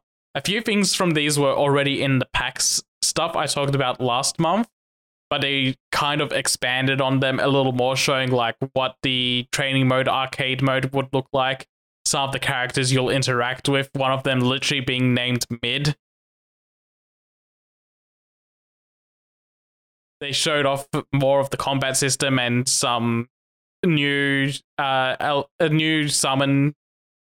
that we haven't seen before. Like they finally showed off some Shiva gameplay, and they capped off with like this really big trailer of the Icon versus Icon battles and how intense they get, matching up with things like Asura's Wrath and other massive spectacle games. And yeah, if this doesn't win Game of the Year, I'm going to be very surprised. Game's not out yet. I have eyes to be able to judge things. Well, I mean, you're the biggest right. Okay, first, nice. Second, the biggest contender for Game of the Year has been pushed back to February next year. So I think you got a shot. Starfield's out this year as well. Don't forget. RE4 is also out right now, and Spider-Man's coming out like September to November. You haven't played RE4, but watch them put Ragnarok back in here for round 2 of Game of the Year as well. Yeah, this is a very contentious year for Game of the Year, but I do feel like 16 is a very... The year's not started. What do you mean? The year hasn't started yet. Let them cook. We're 4 months into the year, almost onto the 5th. The year started 4 months ago. Yeah, I'm saying let them cook. But yeah, no, this is a stacked year anyway. RE4, Tears of the Kingdom, 16, Starfield, if you're into that. Yeah, all right. Very keen. I just recommend going to go watch this because there's so much stuff here. We've already been talking a lot, and I just don't want to do a play-by-play of what they showed. But everything they showed is really fucking good. The music is fantastic all throughout the presentation, and just it seems like this presentation sold a lot of people on the game. And I can leave this state of play going, yep, I don't need to see anything else for Final Fantasy 16. I'm absolutely sold on this game. Yeah, cool. Speaking of not wanting to go through a play-by-play of everything that they talked about, does anyone have the Spark Notes version of what they found interesting in Nintendo's April 2023 Indie World I thought Rift of the Showcase? Necrodancer looks neat, but Yes, but the big thing for me is that they put a release date out for Bomb Rush Cyberpunk. Bomb Rush Cyberpunk, baby! It's coming out 18th of August. I am so down for that game. Yes, that is very cool. For those that don't know, I don't believe we've spoken about on this because news has been non-existent. That game is a spiritual successor to Jet Set Radio, and hopefully it takes inspiration from Jet Set Radio Future. I believe it's taking inspiration from Future. Fantastic, amazing game. I think they also got the composer for the Jet Set Radio games to come in and do music for this game. Hideki Naguma, they do. He's in. That first trailer they released like 2 years ago had a backtrack that was made by him and confirmed. That's right, it did. Like from day one, they said, "Yep, we just got him." Fantastic! Cannot wait for this game. I love the additional thing of like it's not just rollerblades in this. There's skateboards and bikes and other sort of extreme sports, I guess, vehicles in a sense. Yeah. I don't think they officially announced any other versions. The Switch and PC version are coming out 18th of August, and the other versions of the game will be coming out within a week or two if there's no weird console-specific issues that pop up. That's strange. Hopefully it comes to Game Pass. But yeah, that's very cool. And also as well, we should say for this Nintendo World, everyone's favorite content creator. I'm censoring that. Good, do it. We all know that he started up a game studio last year and announced it to various degrees of acceptance within the gamer community. Big Mode Games, I think is what it's called. And a couple months ago, he announced that the first game that they were going to publish is called Animal Well. And then it has been announced. It's coming out early next year, I believe. It does look very funny, but remind you guys are more terminally online than what I am. Has any content creator gone on to make a video game publishing thing and then been successful or at all? Not that I'm aware of. Huh. Well, see what happens with this. There are. It's kind of hard to say because there's stuff like there's PewDiePie and H3H3 and a couple other content creators have had games, but the games have been made by a third party about them, so it's not really the same thing. Yeah, that doesn't count. Yeah, in terms of like actually just from a commercial sense, a content creator being a commercial director for that sort of thing, I don't know. I can't think of any. I'm sure it's happened. I just can't think of any. But yeah. Also want to call out Free Cult of the Lamb DLC. I will be picking it up and playing around with it. Right. I'm also sorry for burying it, but do you have anything you want to say about Rifts of the Necro Dancer? No. I'm just stoked that it's there. I'm looking at that with interest. Yeah. Something I heard on another is that missed opportunity to call it Rift of the Necro Dancer. Yeah, true. But yeah, no, that looks pretty fun as well. It's a 3-lane rhythm game, more based on like Guitar Hero type of stuff, but doing it in an action setting. So just to give people an idea of what the game is. And anything more from you on this, Steve? Otherwise, we'll move on. Nah. As much as I don't like list episodes, I don't care for any of this stuff. Yeah, there's the Shovel Knight dungeon DLC pack, but don't care. I haven't played that. I it kind of passed me by, but that's neat that Shovel Knight stuff's still expanding. I do need to play more. Steve, you don't like list episodes? Give me 3 reasons. Yeah, good one. No, there you go. That's why. I just don't really play that many indies. And I should, though. I should. They are pioneering the genre, the avant-garde of video games, some might say. Some might. Speaking of what people would say about video games, Seth, what would some might say about Street Fighter 6? Street Fighter 6 looks really good. Lil Wayne approves of it because he presented it on 420. So can you fight Little Wayne? He says maybe we can, but I doubt it. I very much doubt he'll go online and play this game. But yeah, no. Oh no, I just meant in real life. Oh, in real life. I guess in the game as well. Maybe. If you want to try and take on Wheezy, you can. All fun and games until he Hadoukens me across the stage. Hits you with the Shoryuken, breaks your jaw. And yeah, no, they did a 20 to 30 minute presentation showing off more of the single player stuff because they've been very lacking in showing what that looks like. And it's really interesting. They're doing like a big world tour sort of thing where you go around these maps and areas of the Street Fighter world and just interact with other characters, get your creator character to level up and actually do what his title is called and fight in the streets. It meets all the main characters and learn their stories and what's happening with them. It's just kind of like a really fun looking mode that's adventure mode sort of thing that a lot of fighting games kind of lack with having really interesting single player modes. It's interesting that you say that because it doesn't look like you fight that many streets at all. And if anything, from what I've seen, you're more likely to fight various kitchen appliances. No, I said you fight on the streets, not fighting these streets themselves. What about fighting in the sheets? Now you keep it in your pants, mister. That's episode 69. Yeah, that's episode 70 material right there. Nice.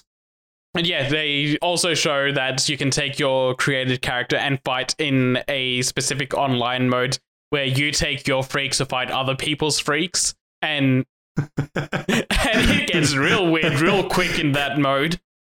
You're skipping the part where there's the possibility that someone isn't a degenerate online, and you're like, no, everyone's a freak now. Yeah, no, everyone's just making freaks. I played that beta. I know how it goes. People either just go with the default character or they make a freak. There's no in between.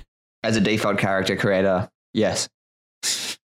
I create my self-insert and that's it. The default character. The whitest man you know. Yes. Man, I stuck out in Wolong. And they also showed off other things like there is indeed going to be an arcade mode because that was severely lacking in Street Fighter V. A King of Fighters style mode where you take teams of characters. You can get up to 5 characters in a team layout and go either match by match against each other or round by round. Showed off a little bit more of the extreme rules conditions, which are just like little mini-game versions of to not just have the standard one-on-one fighting game modes there. There's like different rule sets to make the game more interesting for parties. And yeah, they also announced the 4 DLC characters that are going to be coming out within the first year. They showed Rashid, Aki, Ed, and Akuma, which we all knew because of the leak earlier this year, I think. No, it was last year, actually. We've known about all the characters going to be in the first year of this game for basically since the game was announced. Isn't that pretty sad that they've already announced DLC and the game's not even out yet? Like full DLC, it's on day 1 DLC. It's like, oh, hey, more characters are coming. Like we've made them, they're just not out yet. Very strange. It's just kind of the thing with fighting games at this point that we know there's a season pass. I hate DLC. No more DLC. Simply release your game in complete, or I will buy it in 10 years' time in 80%. Yeah, that's kind of how fighting games go, honestly. You either buy the game at the end of its life with all the characters, or you buy it up front and go along with the drip feed of characters because they're going to keep continuing it until the game is, for all intents and purposes, dead to the company and they're moving on to the next one. But yeah, they announced Rashid's coming summer 2023. Aki is a new character coming fall 2023. Ed's going to be winter 2024, and Akuma is going to be spring 2024. Right. And that about wraps up the Street Fighter news. Yeah, cool. No, sorry, I just wasn't sure. Sweet. Well, sorry. One more thing. Right. Me. Come on, man. You literally should have just muted his mic. I even gave you the couple seconds of pause as well for this specific thing. I know, it slips my mind. There's a demo out right now where you can play a little bit of the adventure mode, and there's also a brief offline mode, but the only characters available to play offline are Luke and Ryu. And that's it. For real this time, that's it. Seth, I'm on my hands. I'm on Steve's hands and knees, begging you. Is this it? This is indeed it. You may proceed to end the episode. All right. Well, not only does that round, I'm using the same segue. Actually, hold on. There's one more thing. Seth's adopted. Anyway. Finally, the truth comes out. Was there actually one more thing, or is that no? Being That's just me being an asshole. Ah, thank God. Yeah, sweet. Thought so. Just double checking. And this in front of my 69th episode, really. Not only does that round out Street Fighter 6 news, that also rounds out the news. Fuck the news section. Fuck you. Anyway, and with that, we come to the end of episode 69. Nice. If you nice. Steve, say nice. Yeah, there we go. Let him cook. Let him come.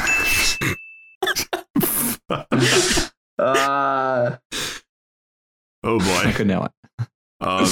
If you have enjoyed listening to, feel free to give us a like, a follow, a subscription if you can on your podcast platform of choice. It really helps us out and brings us one step closer to being the preferred Krispy Kreme sponsored, but probably not on like a legal basis.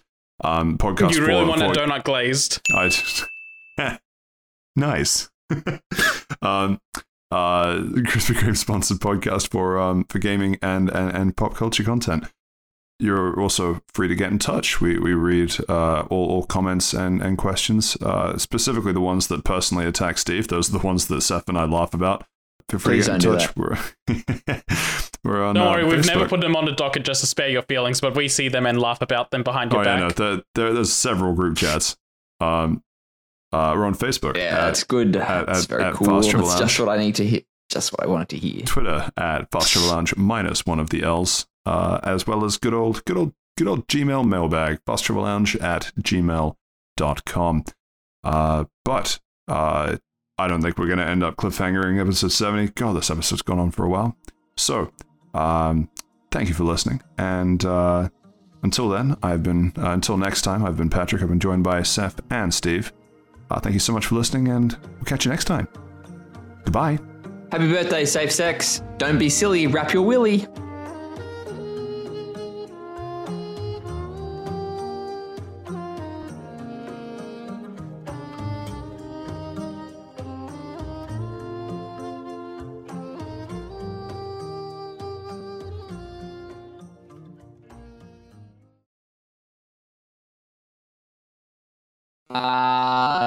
Just like you know.